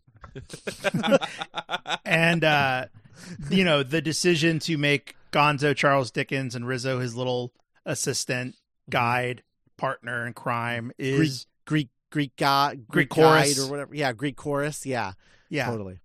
It's great. And like, I think, so the crazy thing about this movie is like, in adapting a story, as opposed to having to create from whole cloth some kind of like, we have to save the studio or get a show on Broadway, or, by like that anonymous Muppet Studios employee that was like, hey, what, Christmas Carol is the greatest story of all time. What if we slip our company into that story? I think every Muppet, as an actor, as a performer, is like doing career best work in this movie specifically. Yeah. And like, starting with Gonzo and Rizzo, like so many of their iconic moments as characters are in this movie. Mm-hmm. It's true. Very true. And we'll go over every single I'm glad I could be a part of this. I'm glad. Oh my God. Yeah. It's such a human actor comedians wish they had a moment that small and funny and effortless. Yeah. Says, thank you for making me a part of this. Something I love about this movie during this opening sequence where Scrooge is walking around the town and they're like, there goes Mr. Humbug. Very musical, very Broadway musical. I love it. Yes. I love how many pirates from Muppet Treasure Island are background characters in this. Oh, really? There are so many gross little monster Muppets that are like Dickensian urchins that I'm like, you're going to be in Muppet Treasure Island. You're going to be in Muppet Treasure Island. That's fun. I've never noticed that before, but I've only. It's been a while since I've watched Treasure Island. I need to get back on that. That was the one that I had on video and watched over and over again. But we'll get into that next week. Yeah. They go to Scrooge's office. Steve Whitmire, and something locked into my brain the second I heard Steve Whitmire play Kermit again. Of like, oh yeah, this is like my generation. This is like what I grew up hearing more than anything. To where like I've never watched this movie in the context of like, oh man, Jim's voice, because I kind of like immediately like, that's Kermit. That's Kermit the Frog as Bob Cratchit. Yeah. Mm-hmm. But it's interesting because the reason why Kermit isn't in this whole movie like usually is because Steve Whitmire was like, look, I'll take over Kermit, but like I don't know how prepared I am to do like a lot of Kermit in this movie. So sure. Gosh. Can we make him a supporting character? That just adds such an element of like grief and sadness and beauty to this whole movie kind of running through it. That's these really are beautiful. people. Yeah, like it's like making something to kind of process the loss that they're going through, Yeah.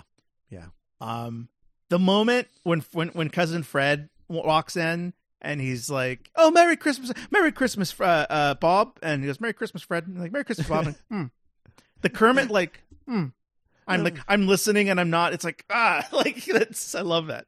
I'm currently reading the Jim Henson biography, and there was something that I really enjoyed early on that they described as Jim Henson, like his family would tell you that like they could understand exactly what he was thinking from whatever he did.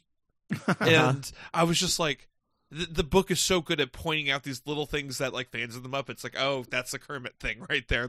And it makes me very happy. It like my heart just got butterflies and reading. Yeah, like the context is that is Steve Whitmire channeling his friend into this character that was kind of inspired by. Yeah, it's beautiful.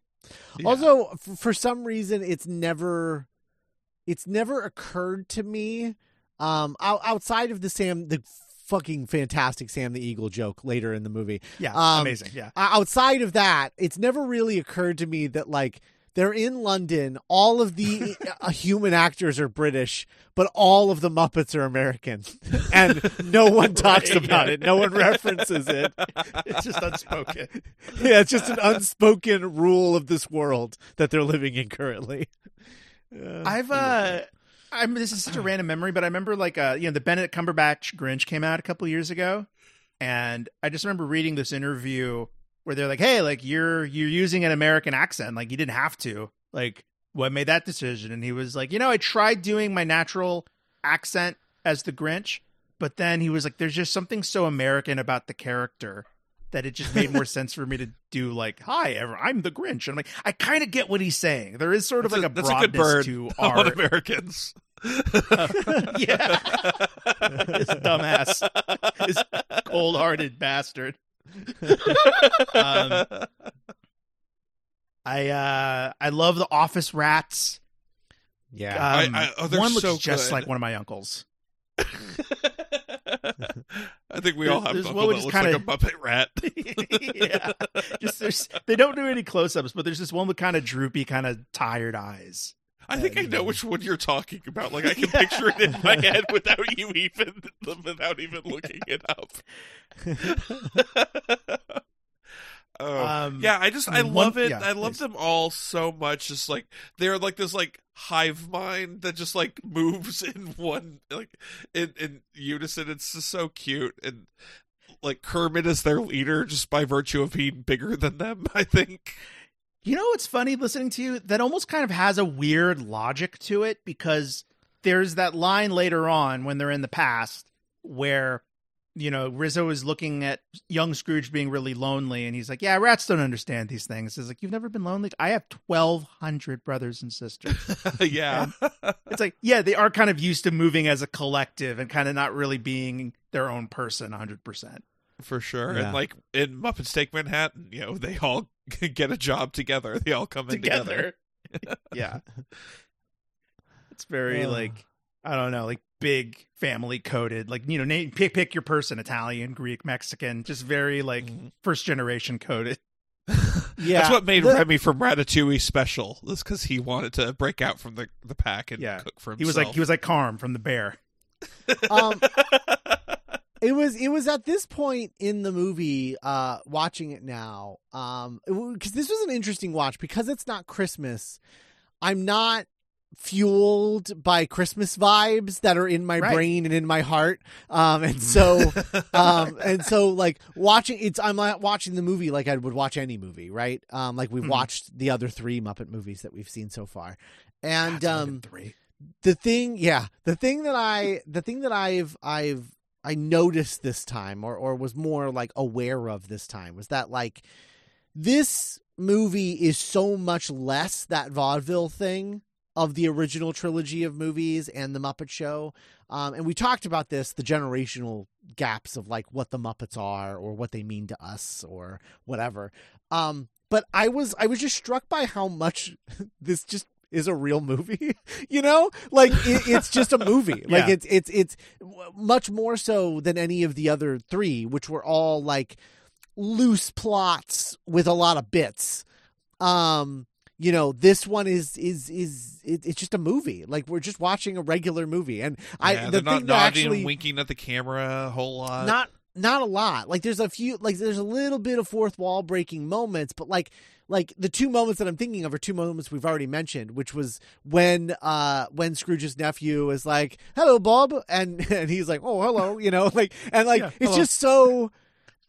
Like it's human, just, yeah, it's just so human and just like regular, and there's no joke. It's just a thing, and then it's the fact that like the Muppets aren't even the main characters in this, right? Right. And they're just what I've always viewed them as, and I think what a lot of people our age view them as, which is they're actors. And they're playing roles. They're it's like the Cornetto trilogy, right? It's like, yeah, I love those guys. I love when those guys make those movies, but they're playing different characters and everything. But also, they're still like Simon Pegg, Nick Frost, Edgar Wright, the same way that they're still Miss Piggy, Kermit, and Fozzie. Yeah. Like watching Benson and Beaker and Honeydew, just be playing characters in the story of A Christmas Carol, and like Honeydew getting to kind of show different emotions than he normally gets to, like frustration or anger. Yeah. But even when they play to let a joke Beaker like they did. Like, to let like Beaker like monologue about the poor, and then like later on in the movie like have like a very emotional moment where he gives his scarf to Scrooge without the typical Beaker joke where he just is getting mauled all the time, you know? Right. Like right.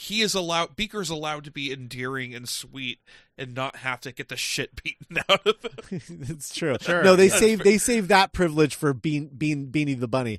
Oh no, Bean Bunny. Bean Bunny, yeah. Yeah, but like that joke later that you referenced, Nick, about how many brothers and sisters that Rizzo the Rat has, right? After he says that, where he's like, I have like 1,200 brothers and sisters. And then Gonzo says like, wow, you really don't know what it's like. And it's like, on paper, you're like, oh, that's like a bit like a vaudeville bit where like he's gonna like look at the camera and be like, ooh, he really doesn't know what that would be, and like shrug his shoulders and like, whoa, and the audience is gonna laugh, right? But they don't play it that way. They just play it as like a fact. It's like, oh, you really don't know what that's like, okay, and then they just move on. And it's like, was that a joke, or was that just like a little conversation the two of them had where one of them learned a lot about the other one? You know? Like the closest we get to like winking is like that little moment where at one point Rizzo's like, wow, this is pretty dark. Like, should kids be watching this? And Gonzo's like, that's okay. It's culture. Yeah. Like that and the minute, the beat toward the end where he's like, this is kind of freaking me out. We should just like get out of here and come back in the third act. Out for like, the last act. That is only because this is such like a perfect movie that it just sticks out like a sore thumb. That is the only part of this movie that I think doesn't land for me. The fact that they leave? I think because like it's like, all right, folks, this is crazy. Bye, folks. See you at the finale. And I was like, I am not thinking about you two right now. Like, you could have just not had them and not calling attention to it. I don't think I would have cared. And like when they come back, like, we're back. We said we would be. I'm like, I don't fucking cool. And so I'm like, oh wow, this is like the only misstep this movie makes for me. And that's interesting. That's so interesting. And it's only worth calling what you're attention saying, to, but also I don't hate it. So I'm sure. Yeah. So for me, we get the classic, let them be poor. Oh, let them do it then, and decrease the surplus population. All your classic Scrooge business. Is it crazy to say that every Scrooge office is in every iteration of A Christmas Carol, they all look absolutely identical. Like, I feel like they've reused this set since like the 1930s in every single Christmas Carol adaptation. Even like the Zemeckis one, they just like 3D-ified this version. Yes, it's the exact same set in every version of Christmas Carol I've ever seen. Absolutely. And I think, I find myself, every time I watch this movie, I do kind of find myself thinking about, God, fucking Charles Dickens, man, Christmas Carol. What a storyteller. And the cool thing about Scrooge is they were like, okay, I need to write someone that the collective mass, the populace, will immediately understand as like, fuck this dude. Yeah. And so like he could have been like a king, he could have been a president or a governor, but Dickens was like, no, I'm going to make this character a moneylender. Yeah. Like someone that you see every day in your life all year. Someone that you can like your shitty manager at your job. Yeah. Mm-hmm. As opposed to like, I think about like Jeff Bezos and Mark, Donald Trump and all these larger than life people in our society today. But it's so cool that this is kind of an urban, really like small story of like with a really limited specific scope, It's true. And Charles Dickens scholars, Dickensian scholars, if you will, will say that this is probably Charles Dickens' like lesser work. Sure. A Christmas Carol. Very short. Yeah. I it's short and they're very dismissive of it. A lot of times, like every person that I know that is like, oh, Chris, like what do you think of Charles Dickens? Like they were like really into Charles Dickens, the way that like, people are really into Shakespeare. And then saying that your favorite Charles Dickens thing is A Christmas Carol is akin to saying that your favorite Shakespeare is like Romeo and Juliet. And there's like, oh, fuck you. You read that in the 8th grade. Fucking or like Charles Dickens gatekeepers over here. Yes. Yeah. Fucking nerds. Like oh my God. Get over yourself. My favorite Green Day album is American Idiot. Yeah. Saying that. Yes. Yeah. One More Sleep Till Christmas, total banger. Oh yeah. Oh yeah. Classic. Oh, by the way, Fred can get it. Fred's real cute. I just gotta point that out. Yeah. Every year, I just like I'm like, oh, he's real cute every day. Every day. Cute couple. I will say, in case we don't remember to bring it up later when it happens in the movie, when it just holds on the two of them when they get their presents from Scrooge, Fred and Fred's wife, I was like, that is the most most attractive a person has ever looked. Is Fred's wife just like staring lovingly at Fred as she's like so overcome with like Christmas cheer. I'm like, Nick, I was going to make sure to bring up that exact same shot too. So like we're best buddies right now. Like it's just glad to hear it. Like, oh man, wow, me and who?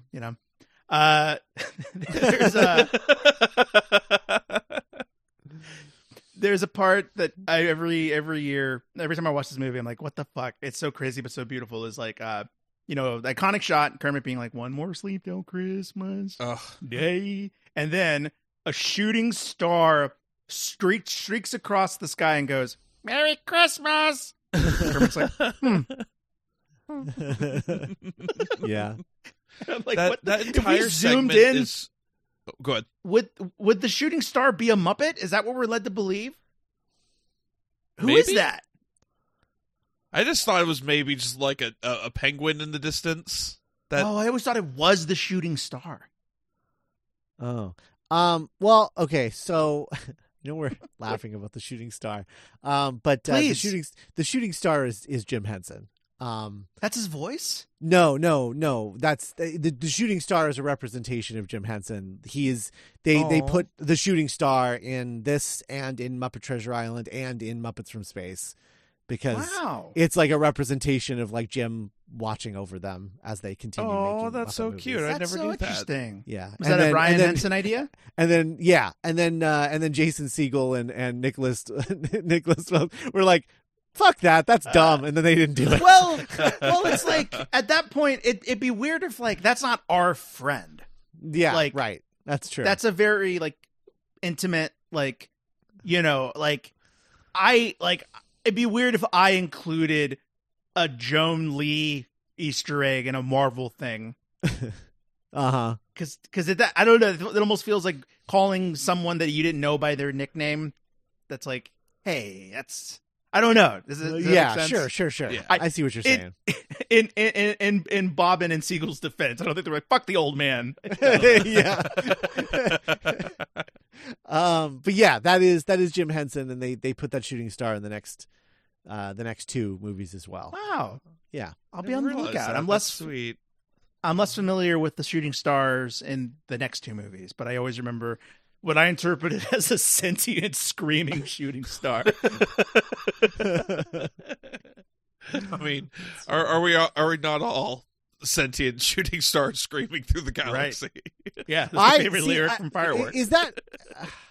I was always under the impression that the person saying "Merry Christmas" was Robin. Merry Christmas! Wow, but where's? Okay. Oh, Maybe? God, because he's like on his shoulders, right?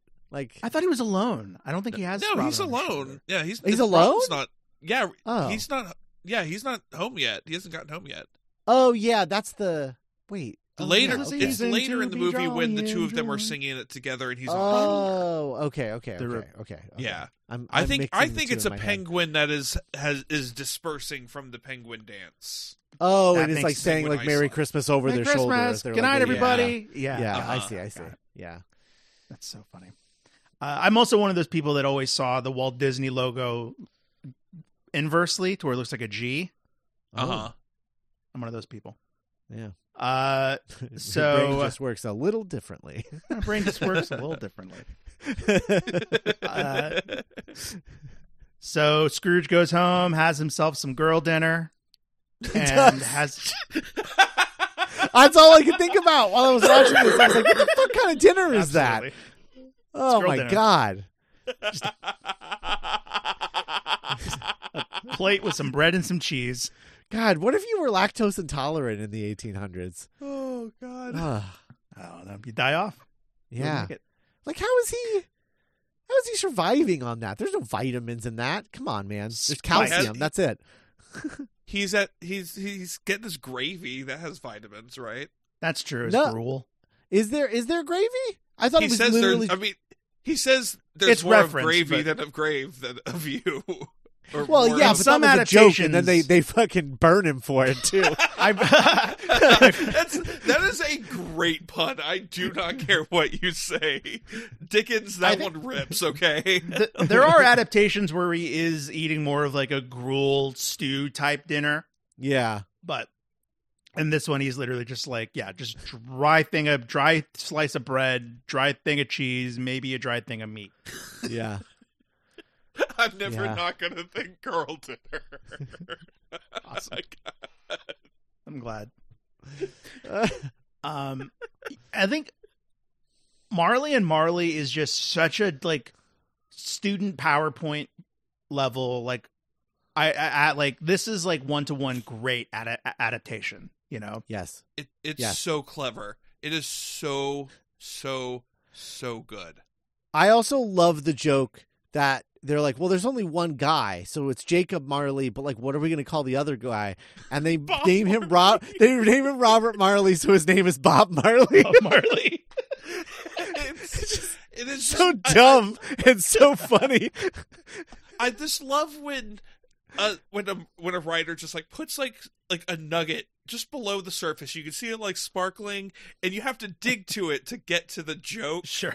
a little Of bit. course. And I love that so much. Just like the 3-level just of a joke. Ripley just described Animal Crossing. I do. And yes, I do like Wow. Animal Crossing. That's what he just described, is digging things up you find in Animal Crossing. And you know, Marley and Marley, terrific song, another banger. Yeah. I've always, another reason I love Christmas Carol is it's always like a little bit spooky, Mm-hmm. spooky imagery. It's not Mhm. all cheery. It's And, the like, original Nightmare Before Christmas. Hey, Hey. I have always loved the detail of the Muppets being of Marley and Marley being dragged under the stairwell to where you can still see their shadows in the light, but like you can't see them anymore. That's just always been so spooky to me. Yeah. So the process of doing this Marley and Marley thing, they had the Statler and Waldorf puppets and they powdered them and had the performers wear like all black bodysuits on a black background, and then that's what they filmed it with. And that was their typical approach with like a lot of stuff in the Muppet Show, going all the way back to the Muppet Show, in terms of like how they would do these sort of self-sustaining Muppet scenes like that, where like you would see the Muppet performer, but you're not supposed to see the Muppet performer kind of deal. Things you would normally do with a green screen. This is how they did it, was with a black curtain and an all black outfit, and just like sort of faded into the scene like a what do you call that? Like almost like a matte painting, in post. And I think that is the reason why I don't like the way Muppet Haunted Mansion looks, because they use too much blue screen, green screen instead of this technique. Because they've obviously fallen out of favor somehow, and it just doesn't look right. It doesn't look like Muppets, because this is what Muppets look like when they're ghosts, I get that, because that entire thing looks like it was filmed on a green screen. Yep. And it looks like it was weird. all done in someone's apartment in there during COVID. Yeah. Looking forward. I'll have to be on the lookout this year when I watch it. When I watch that for Halloween times. Speaking of terror, speaking of unrelenting terror, she's here. she's here. Every year when I'm awake on Christmas Day at 1:00 in the morning, wrapping my family's presents, because I haven't done it since I've gotten home. I always think expect the first ghost when the bell tolls one. Mm-hmm. It's like, oh It's an God, all-time. she's all-time right behind line me, read. isn't she? She's right behind me. I mean, technically, such an impressive Muppet. She's all willowy and wispy, and like the texture, and Yeah. But yeah, She's in a tank of water.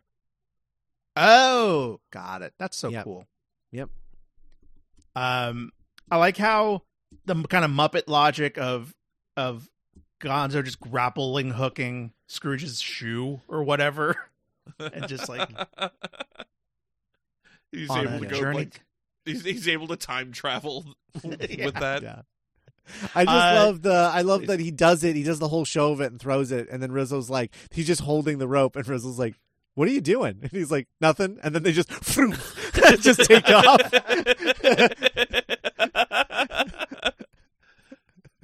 No, they're great. I guess in the decade, I guess in the last like 10 years or so, specifically Gonzo and Rizzo in this movie have become sort of a like symbol for like the domestic queer couple, and have really been like cherished. Of like, if this is me and my partner. If it's not this, I don't want it. Me and And who? like, yeah, and all of their interactions are just so like a couple that has been together for like 20, 30 years. Yeah, I love you could have walked between those bars this entire time. Yeah, you're an idiot. Such an idiot. And they just What? Yeah. kisses his nose. Oh, yeah. That's another going back to like that feels like the decision an actor makes. Yeah, Of, just like I'm just gonna kiss him on the diffuse nose. this guy by going. That was Yeah. that whole bit was written because that is legitimately Dave Goelz and Steve Whitmire's relationship. Is that Dave Goelz is constantly calling Steve Whitmire an idiot, but they love each other. They're like they're like best buds. So that was That's like great. a little reference to their behind the Muppet relationship. It's so cute. I love it so much.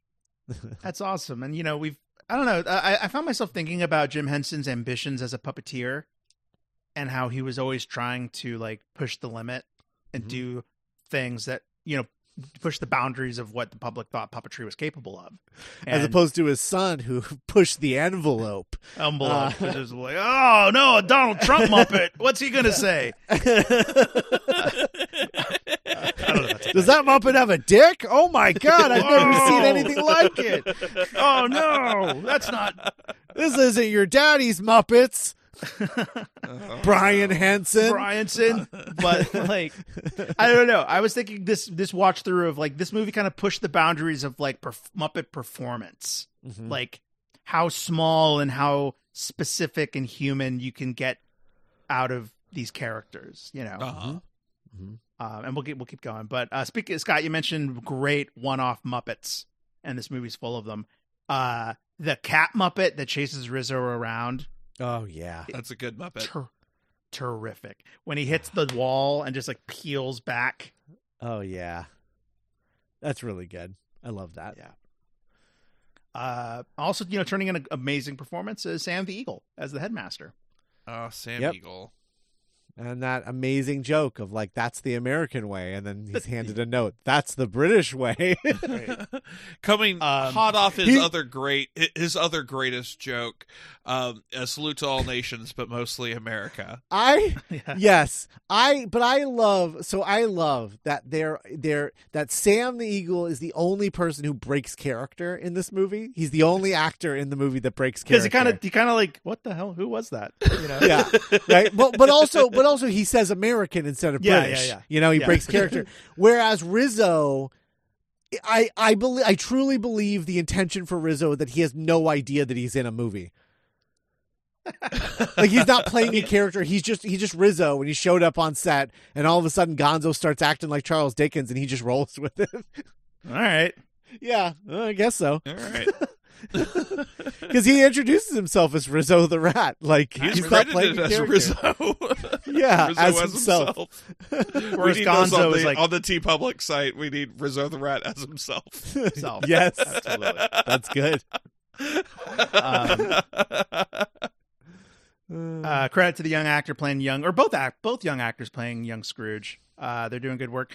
I've told Scott this before. One of my favorite, like, I don't know if this is an ADR joke, but like, it's a super minor, like, scene transition jokes is when they're about to jump forward in time, and then you just hear Sam be like, "Remember, don't tip the driver."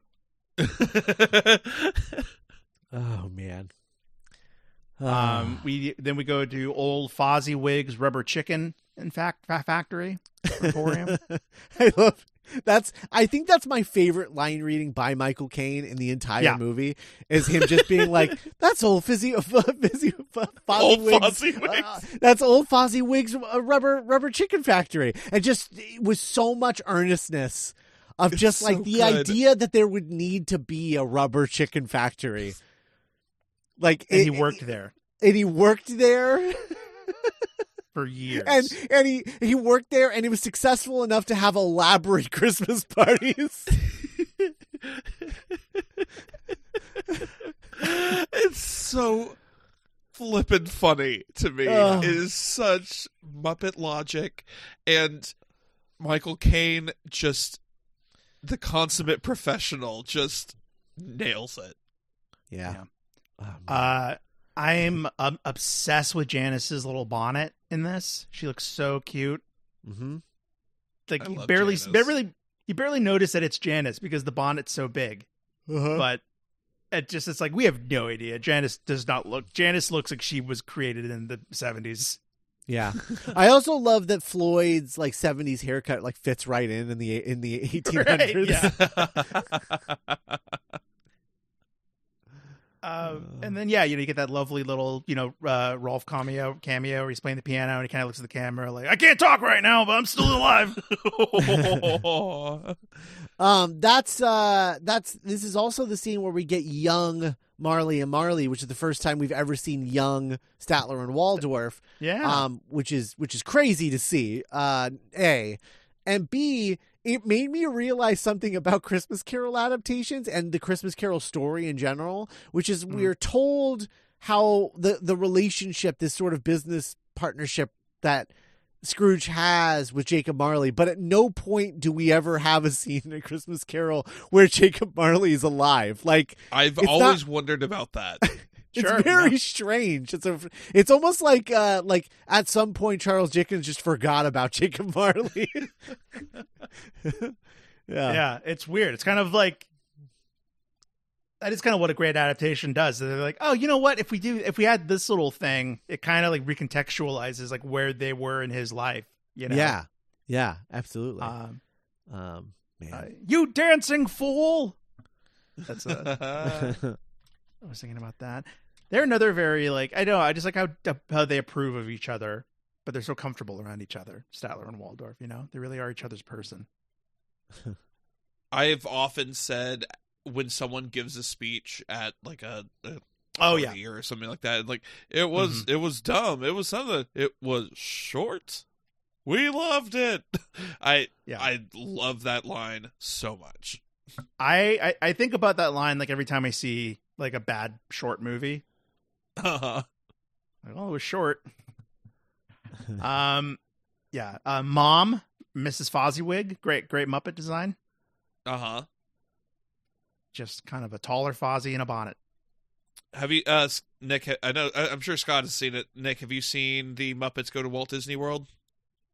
I don't think so. She plays a big part. She goes to Disney World with Fozzie. Oh, okay. Mozzie. Mama Fozzie. I think that was the last time Jim performed. I think as so. The Muppets? Was that so. that Walt Disney special? Yeah. Pretty sure. It was either that or what do you call it? Muppet Vision. Muppet Vision.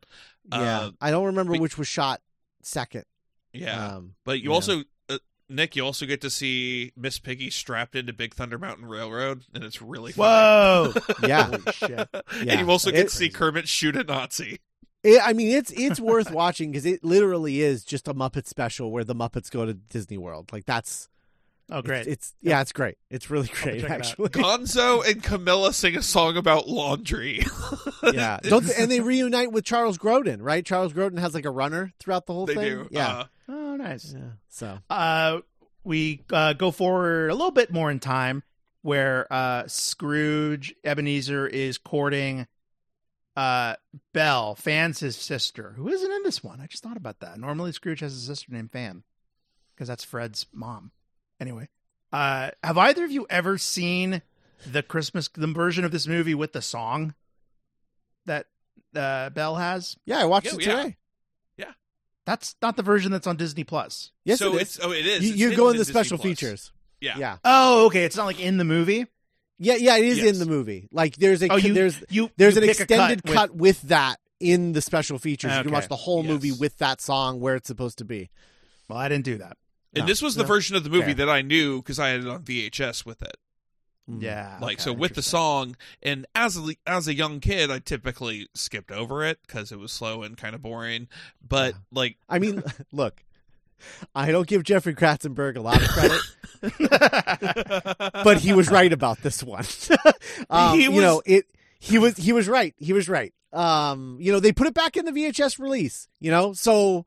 it's not like he removed it forever, but like for the theatrical release, he was like, kids are going to get antsy. There's no Muppets here. This woman is singing this. No one knows who she is. She showed up 5 minutes ago. Like, and now she's singing a song, singing a solo. Like, we should just cut this. We don't need it. And he was not wrong. I think he is right to a certain extent, but I do appreciate having the song in there because it is referenced later in the movie. Yeah. With when love is found, and I'm like, you can't have the love is found without the love is gone. It's like there's no payoff there at that point. That's true. And that's to say nothing of the song at the end of the credits. In the style of all movies in the 90s had one of these like an adult contemporary cover of a song from the movie in the Michael closing Bolton. credits. Yeah. Oh, We need to do that again. yeah. Even Mask of the Phantasm has an adult contemporary Yeah, song it does. in the closing credits. Good for it. That's what Barbie needed, was like an adult contemporary cover of I'm Just Ken, sung by like Yeah. Ed Sheeran or something. Yeah. Oh man. That's funny. So Scrooge is like, God, I'm sad as fuck now, man. Christmas present Pat is like, the ghost of Christmas past is like, hey man, don't blame me, it's your life. Yeah. And he meets Ghost of Christmas Present, who's a big, scary, bearded man. Yep. Who, as time goes on, okay. So something I really liked about this story, A Christmas Carol, and I appreciate that this movie adapts, is sort of the loose, spooky mythology of the spirits. Mm-hmm. Like, Ghost of Christmas Past has a line where she says, "I've been alive 1,800 years," which is like such a specific number. Mm-hmm. And as a kid, it would turn my imagination on, being like, wait, so what happened before that? Or like, who created you? The suggestion is that there was no Christmas before Jesus. Yeah. Oh, okay, cool. I was like, I hope Nick figures this That's out true. on the air. I'm gonna let him But figure it out. Okay, no, like- he didn't. Scott's got it. Or like with Present, where he's like, I have over 1,800 siblings, and I only am alive for a day, and I age. I'm like, where do these guys come from? Like, what's their order? What are their rules? Like, who made them? And It's like the League of Evil Exes. Like, yeah. And I don't know. I wasn't crazy about the Ryan Reynolds, Will Ferrell movie last year where they turned it into like Monsters Inc. or whatever. wait, And I what? think maybe that's Is that the one that's on Spirited. Apple TV Plus? yeah. It's like, it's a job. We do this every year. Oh no. Yeah. So, so Scrooge. There's such a great, beautiful moment that Michael Caine has where he's starting to vibe with Present. Mm-hmm. Where they're like joking back and forth, like, I have over 18 siblings, and Scrooge is like, must be a heck of a grocery bill. bills. Yeah. And he's like, don't you fucking love Christmas? And you can see Scrooge is like, oh man, I'm embarrassed that I have to tell him that I don't because of Ebenezer Scrooge. And right. just clocking the journey that he is going on across all three of these experiences is really cool. Yeah. He really vibes with Present big time. Yeah. I mean, how could you not? He's so charming. Like, Is this the best song in the movie? It feels like Christmas. Yeah, to me it is. I think it is. I think One More Sleep Till Christmas is close, but this song is just, you can't help it. You can't help but just be happy, and I want to just like vibe in that Muppet, that little mini Muppet set with all those people. Like, I will so say, nice. I will say, like, you know, comparing the two movies that Paul Williams did, right?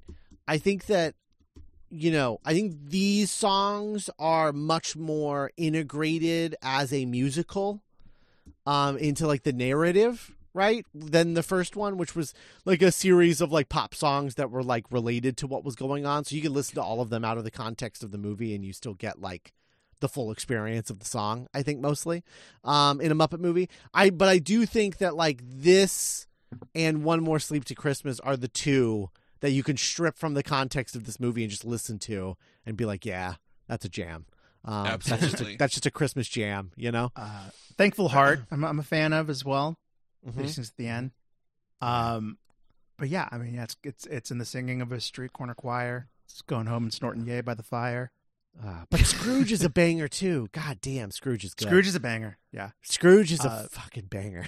And there's this is a great moment. It's just famous where Present is doing the limited kind of dancing he can do in his Muppet body, and Scrooge, Michael Caine, is so delighted by it that he starts like mimicking it, and they're kind of like so jamming. Cute.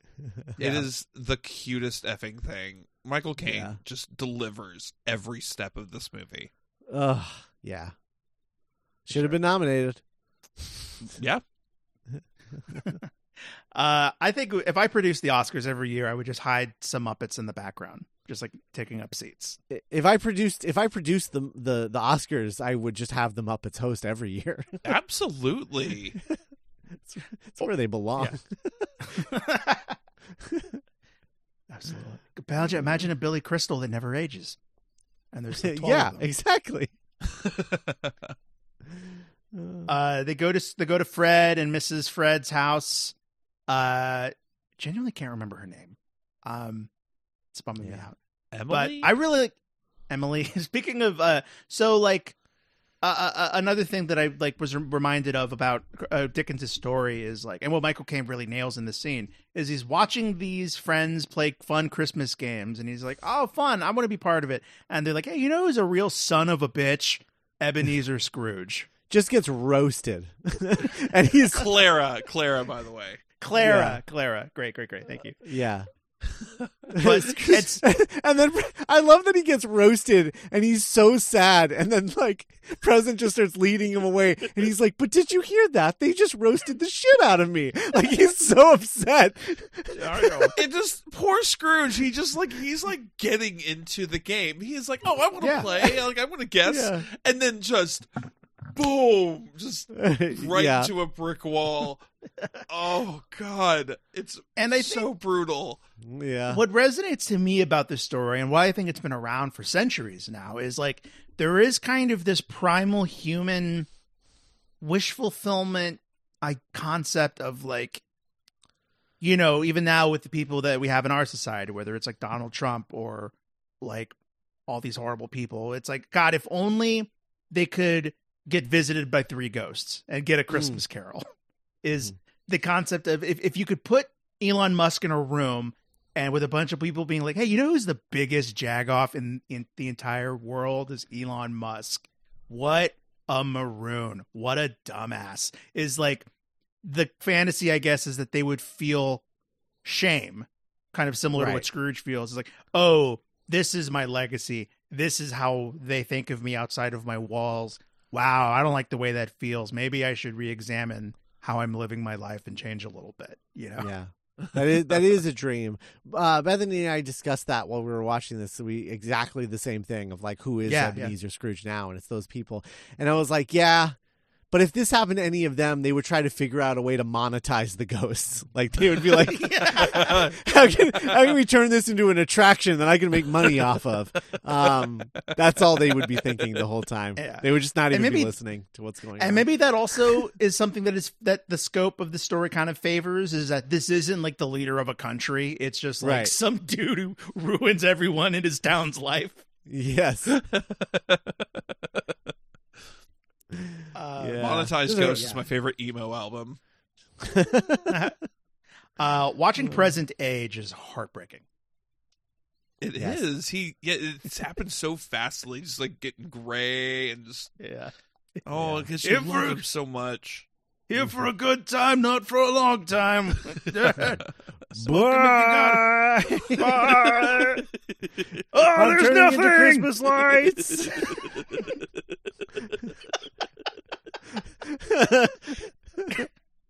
And then every time you see Christmas lights, think of me. It's me. I'm conscious. Oh, that was weird. Oh my God. Okay, so I can't believe I forgot. Okay, so before that happens, before Christmas Present fades into nothingness, we meet the Cratchits. Oh yeah, I was about to say we have not talked about the Cratchits at all. And God, so great. Okay, so another like just line reading that just lives in my head rent free all year long is when one of the sons is pushing the crank on the turkey. He's like, he's like one of those little popcorn machines at Disneyland. Yeah, yes. And Piggy's like, it does, doesn't it? And then like they're kind of smiling at the mirror. Just peak Piggy in this movie. Yeah, really good Piggy. Really, really good. Love the daughters. Have either of you listened to the commentary for Muppet Christmas Carol before? The audio commentary? I have not. Oh my God, you guys. Okay. I will implore you, if you own this, to listen to it at some point.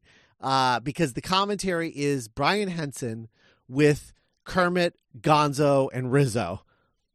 In character. Oh. It's them. Like doing commentary with their director, Brian Henson. Oh my God. And there's the moment in this where Kermit says like, I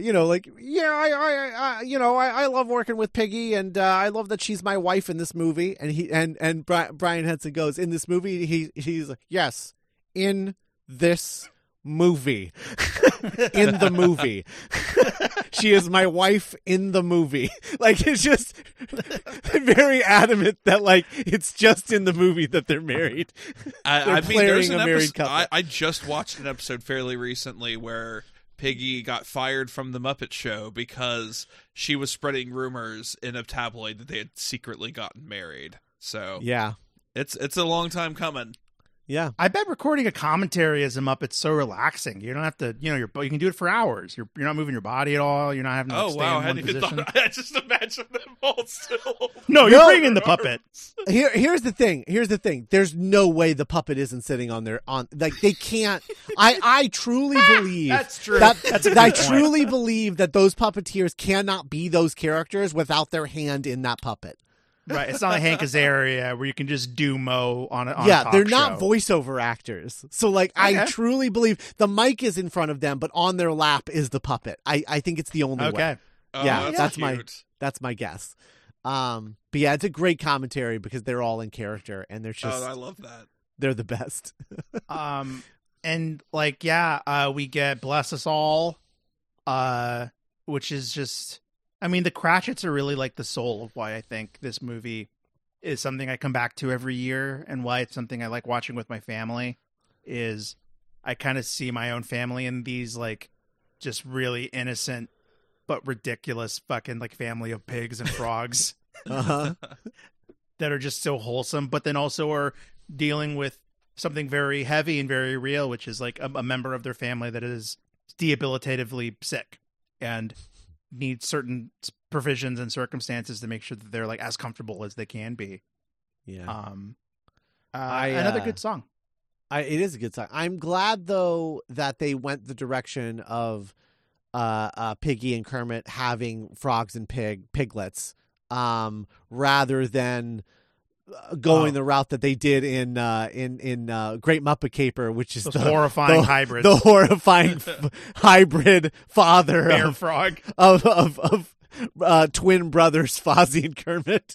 I cannot. Amazing. And there's a part where he's like, "Wait, Spirit, is Tiny Tim gonna live?" And my first thought was like, "Well, no. Like that's a no. I mean, none of us are gonna live. What is that? What's that supposed to mean? Like, yes, someday he's gonna." Wow. Yeah. Sorry, that's peeking in my head. So Nick, yeah, are you okay? yeah, I'm fine. So President fades away into nothingness, and then he's left with the really formidable. I like the silhouette. I like how big he is. Future. They didn't try and reinvent the wheel, and I appreciate it. There's something about the texture of his cloak that is the way it shimmers and catches the wind has always fascinated me. I want to touch that fabric. I also like that when you look into his hood, it has this sort of swirly effect. Like his cloak has like a swirly effect around like the blackness at the center. And then he also, like, the way he travels through time is like a portal that they step through. Like, I just like the visuals of like those things matching. For sure. Yeah. It's kind of for cool. sure. The Spirit leads Ebenezer through the not too distant future of his street, where he sees people like heckling this dead, miserable dead guy, or it's like, what an asshole he was. Oh, wish he died sooner. I had just constantly getting roasted in this movie. Yeah. Man, imagine like going to a funeral or like a wake and just seeing like two Muppets. Yeah. They're not doing anything. They're mourning, like I don't know. I pictured like at my own wake, at my own funeral, just like a bear with a tie kind of like, like tapping my casket. Like what a great life that would be. He was a good guy. Or I liked him. It's like a cabbage on a chair. Nick. Man, the grapes that like the Swedish chef reveals, so scary. Sure. Those are really creepy. Those grapes are really creepy. The talking grapes. Great. Thank you for. We almost missed that. Just you reminded me with the produce. The definitely produce. The part where the guy's like stealing the cabbage and he goes, "Hey, he's stealing me! I'm being stolen!" Yes, that's so good.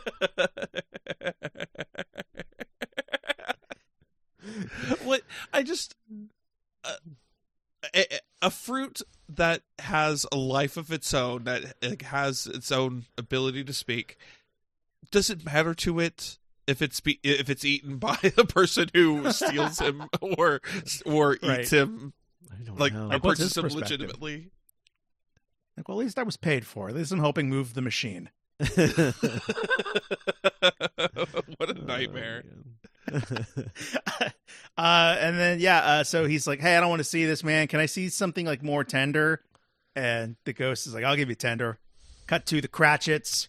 And like kind of going back to, I really appreciate and admire how Brian Henson and this team were not afraid to let these characters show different emotions and act different scenes. And because we cut to the Cratchits and we see Piggy crying in a corner, and her daughter's being like, "Oh, mother," and like, like, "Oh, I'm sorry." And like Frank Oz as Miss Piggy is having to like be Miss Piggy and act as like a mother trying to hide her tears from her other children because she's mourning the death of her youngest son. And and as Scott said at the beginning, this isn't like spoofified or jokeified to make it more Muppety. They're like, no, these are performers. We are puppeteers. Henson always believed that anything animation and live action can do, you can do with puppetry. So we are going to tell this scene earnestly. It's so much better for it. Like it is heart-wrenching. It is so sad and so upsetting, but it is a better movie for it. It rules. Yeah. like all the time. I mean, a line that just like lives in my head rent free is when they're at the table and Kermit the Frog is like, life is a series of like comings and partings, and we will never forget Tiny Tim and this first loss that was among us. And that to me is like another like really intrinsic part of like why Christmas is a special holiday for me. Is every year I'm like, okay, I like who is still with us and who is not with us. And, I'm very fortunate, time of recording, my siblings are still alive. My parents are still alive. But every year I kind of look around at the table and I'm like, wow, it isn't always going to be this group of people. And like, I know that. And that kind of is what makes every Christmas such like a, like, holy shit, like we did it, we're alive. And I think this movie kind of weirdly gets to the heart of that part of this time of year for people. Mm-hmm. Yeah. Well, being like a frog and a pig. Right. So the story gets happier, right? Now I'm all bummed out. So he sees his grave and he's like, oh no, it's just like very human of like, you think you are ready. You think you know the deal. But then when you're like literally inching towards your own gravestone, I just like how bargainy he gets of like, a life can change, and that's another like, oh God. Yeah. Like that's like the story in a nutshell is like this plight that Scrooge has, or like, is it too late? Have I been a bastard for too long? And it's kind of another cool thing about the movie. And like, well, the kind of the catharsis you get is like, he wakes up, it's Christmas morning. He accosts that little rabbit and he's like, what day is it? And he goes, it's Christmas Day. And he's like, oh, the spirits and all. And the idea of like, yeah, even like this old asshole that maybe has like 10 years of his life left, even he can turn it around and be a gift to his community and like be a gift to his friends and make his life better, Good for him. Mm-hmm. Yeah, good for him. So I know I mentioned it earlier, but that like this whole wrapping up segment where he's like going around and making good on all the shit that he's done wrong. Him getting that scar from Beaker. Yeah. Like it is just the sweetest like performance I've ever seen. The kindest, warmest, most beautiful performance. And it's literally this puppet that is normally just abused to the verge of death is handing him a little tiny Muppet-sized scarf. And I cry. And I'm like fighting tears right now just describing it. Or just the idea of like the silliest Muppet possible having the most warm, big-hearted moment of the movie. This is such a cool concept. And seeing Michael Caine just seeing in his eyes a gift, and he says, a gift for me? And he takes it and puts it on, and it's wow. What an incredible movie this is. Because it's like, like I am worthy of getting love just as much as I am now capable of giving it out to people. Yeah. Yeah. Well, and it's also, I think it's also him realizing what you get in return for being caring and charitable, right? Is like you get what you give. And I don't think that's anything that he's understood. His thought process was always, it literally is like, I get what I give, but he's talking about money. And I'm going to give you this money, but I better get it back, motherfucker. I'm breaking your legs. That's more what his thought process was. And he wasn't thinking about it in terms of charity, that like, you give love and you get love. He was thinking of it much more transactional. Yeah. I mean, to quote another Paul Williams song, you're going to be remembered for the things that you say and do. You give a little love and it all comes back to you. Yeah. From Muggsy or Muggsy Malone. I don't know, the weird one where the gangsters are all played by 8-year-olds. I've never seen that. Concept this movie introduces that I find fucking fascinating and heartbreaking is this movie introduces the concept of old Muppets. Scrooge visits the nursing home and meets old Fozziwig an old headmaster, and we get the glorious sight of like old white-haired Fozzie. Yeah. Like, I find myself sad every time I see that, honestly. oh, absolutely. The idea that these creatures age. Yeah. It's upsetting. And then it brings us, of course, it sets a precedent that goes on in Muppets Haunted Mansion with, of course, Nightmare Gonzo. Ups the that ante. I hate him so much. But no, like the idea of like working on my desk and then like my phone getting an alert, and I just see like from Guardian, like Fozzie Bear 86 passes away peacefully in his home in Florida. Nick, no. I can't. No, I cannot let you put that out there. Yeah, now that we've seen Old Man Fozzie and Old Man Gonzo, I never want to see Old Man Kermit or Old Lady Miss Piggy. Keep that to yourselves, guys. I never want to see either of those. Old Man Kermit. I never want to see to have that. done it at some point. Like they have like Piggy's never had like a fantasy where she imagines them like on rocking chairs, like being old. No, only as babies. That's yeah. She only imagines in reverse. Right. That sounds right.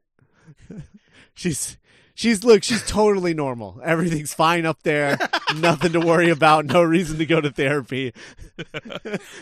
Oh, that would be a crazy episode. Like Sunny when they all go to therapy. Yeah. Like the Muppets. Yeah. They go to Dr. Melfi's office. Yeah. I would love to see Muppet group therapy. That would be fun. Muppet group therapy.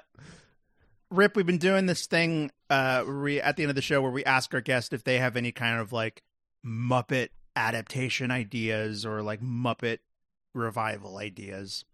Maybe Muppet Revival, the Stephen King novel. Oh, no. Oh, my God.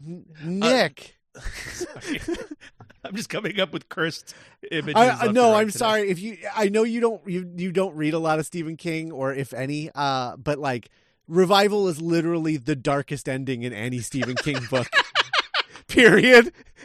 And so the idea of the Muppets being involved in that is truly the most horrifying thing I could possibly imagine. Awesome. Yeah.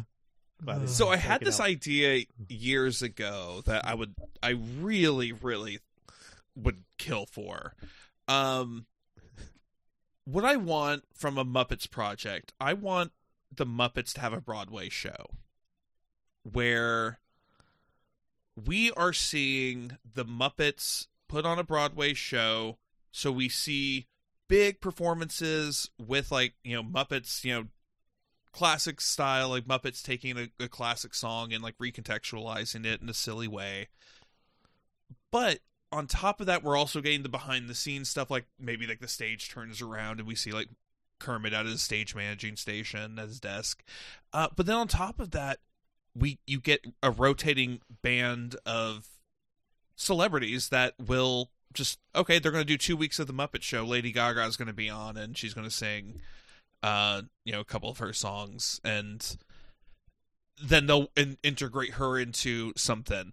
And I know it's something that will never happen because I think it would just be too many moving pieces, but I want that show so bad. Okay, a show. Yes, like a live show that you can go see. Oh, yes. I see. Okay. Like Hello on Broadway. Live at a Broadway theater show that you can go see like day after day. And then, like I said, like Gaga will do 2 weeks. Idina Menzel. Yes. Yeah. And they're like, and of course, like anytime you go, you're going to see Rainbow Connection. Like that's going to be like the big finale number. You'll see like some of the classics. You'll see the Muppet Show theme.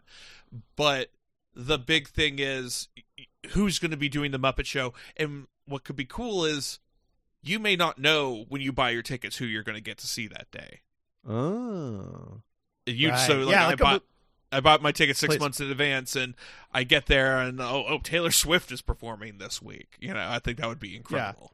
if Kermit's like, with musical guest, Heim! Yay! You're like, oh, fuck, okay. The other thing I want to throw out there, just because it's a theme park this throwback, there's this thing that they did last Christmas at Disneyland where they had a caroling, like, double layer bus where like Muppets went around caroling, and it was just effing brilliant. It was just so cool seeing Muppets driving around in a little 2-layer bus singing Christmas songs, and I'm like, why aren't we doing that every day of the year? Let Miss Piggy sing Let It Go on Main Street. Like, that writes itself. It's so easy. Yeah. Wow, absolutely. Yeah. Like, I would go see that show every single day. Yeah. Man. I would have, if I was at the park, and I wouldn't have been because it was like an extra ticket price in order to get into that Christmas party that they were doing the Muppet thing for.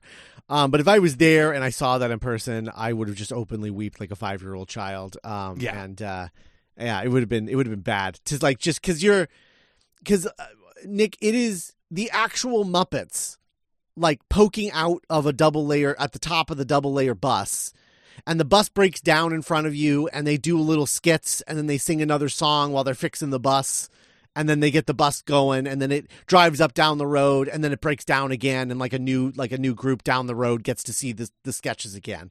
Wow. That's how it works, but it's actual Muppets. It's not like a screen with like pre-recorded stuff. It's live Muppet performers being Kermit and Piggy and Fozzie and Gonzo and everybody. It was crazy. It was crazy. And it's insane that we do not have that every day of the week, just singing Disney classics.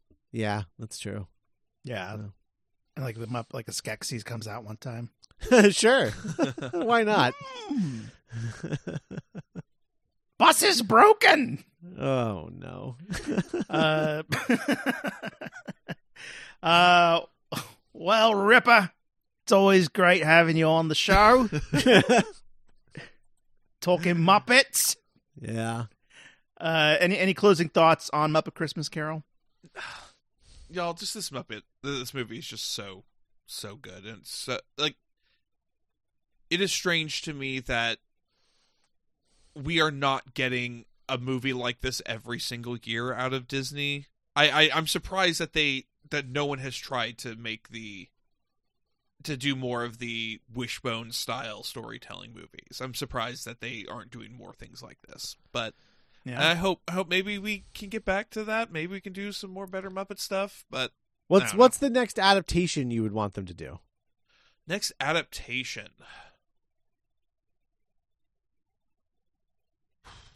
Honestly, I think it's I think classic Disney stories is where they need to go. Like, not even just Muppets, or not just Star Wars, not just Marvel. I think give us Beauty and the Beast. Give us Little Mermaid, Muppet Aladdin. And I think those would be bangers. Yeah. I'm surprised there's never been like a Sherlock Holmes, like a Muppet Sherlock Holmes, like Gonzo is Sherlock Holmes, Rizzo that'd be as cute. Watson. I think about that all the time. I feel like Fozzie would be Sherlock. No, the assistant. Watson. I feel like Fozzie has big Watson energy. Waka waka. Yeah. Says, kind of thinking, stroking his chin. Yeah, I feel like Kermit would be like the inspector that like hires him. Lestrade? Yeah, he'd be Lestrade. I feel like Kermit would be Lestrade and Gonzo would be Sherlock. I feel like that makes sense. Benedict Cumberbatch as a human Sherlock Holmes surrounded by Muppets would be pretty funny, though. It would. That is true. Yeah. Anyway. Rip, thanks so much for being on the show. Thanks for having Happy me. to have I'm glad you. to be back. Yeah, of course. Scott, next week we set sail, right? We do. High seas. Muppet Treasure Island, a movie I have seen one time in my entire life. So crazy. Wow. Yeah. We're kind of reversing roles a little bit next week. Yeah. I just I don't remember I don't even remember when I saw it. I think I saw it at home, and I just didn't like pirates aren't really like pirates. That's not really my thing. It's never been my thing. And so it just didn't do much for me when I was a kid. And so I just never got around to rewatching it. So I'm actually excited to watch it next week because it's like, it's going to feel like getting a new Muppet movie. Nice. Yeah. That's exciting. Yeah. And yeah, so hopefully, listeners have been following us along and been enjoying the ride so far. Hop on the Discord. What Stephen King novel do you think should get the Muppet treatment? Yeah. Let us know. The Shining. Let us know. The Shining. Good. I've long said a horror masterpiece anthology of Muppet Dracula, Muppet Frankenstein, and Muppet Jekyll and Hyde, and you do each one in like 40-minute segments. The Muppet of the Black Lagoon. Yeah. No, because that's not a literature classic. Literature only. Got it. Hunchback of Notre Dame. The Muppet of Notre Dame. Oh no. There's too many. I don't know. I don't know about the vibes in that. It's questionable that why they made that into a Disney movie, to be perfectly honest. That's very fair. Very So, anyway, all right, next week, Muppet Treasure Island. Bye-bye, everybody. It's in the singing of a street corner choir. It's going home and getting warm by the fire. It's true wherever you find love. It feels like Christmas. It's true wherever you find love. It feels like Christmas. It feels like Christmas.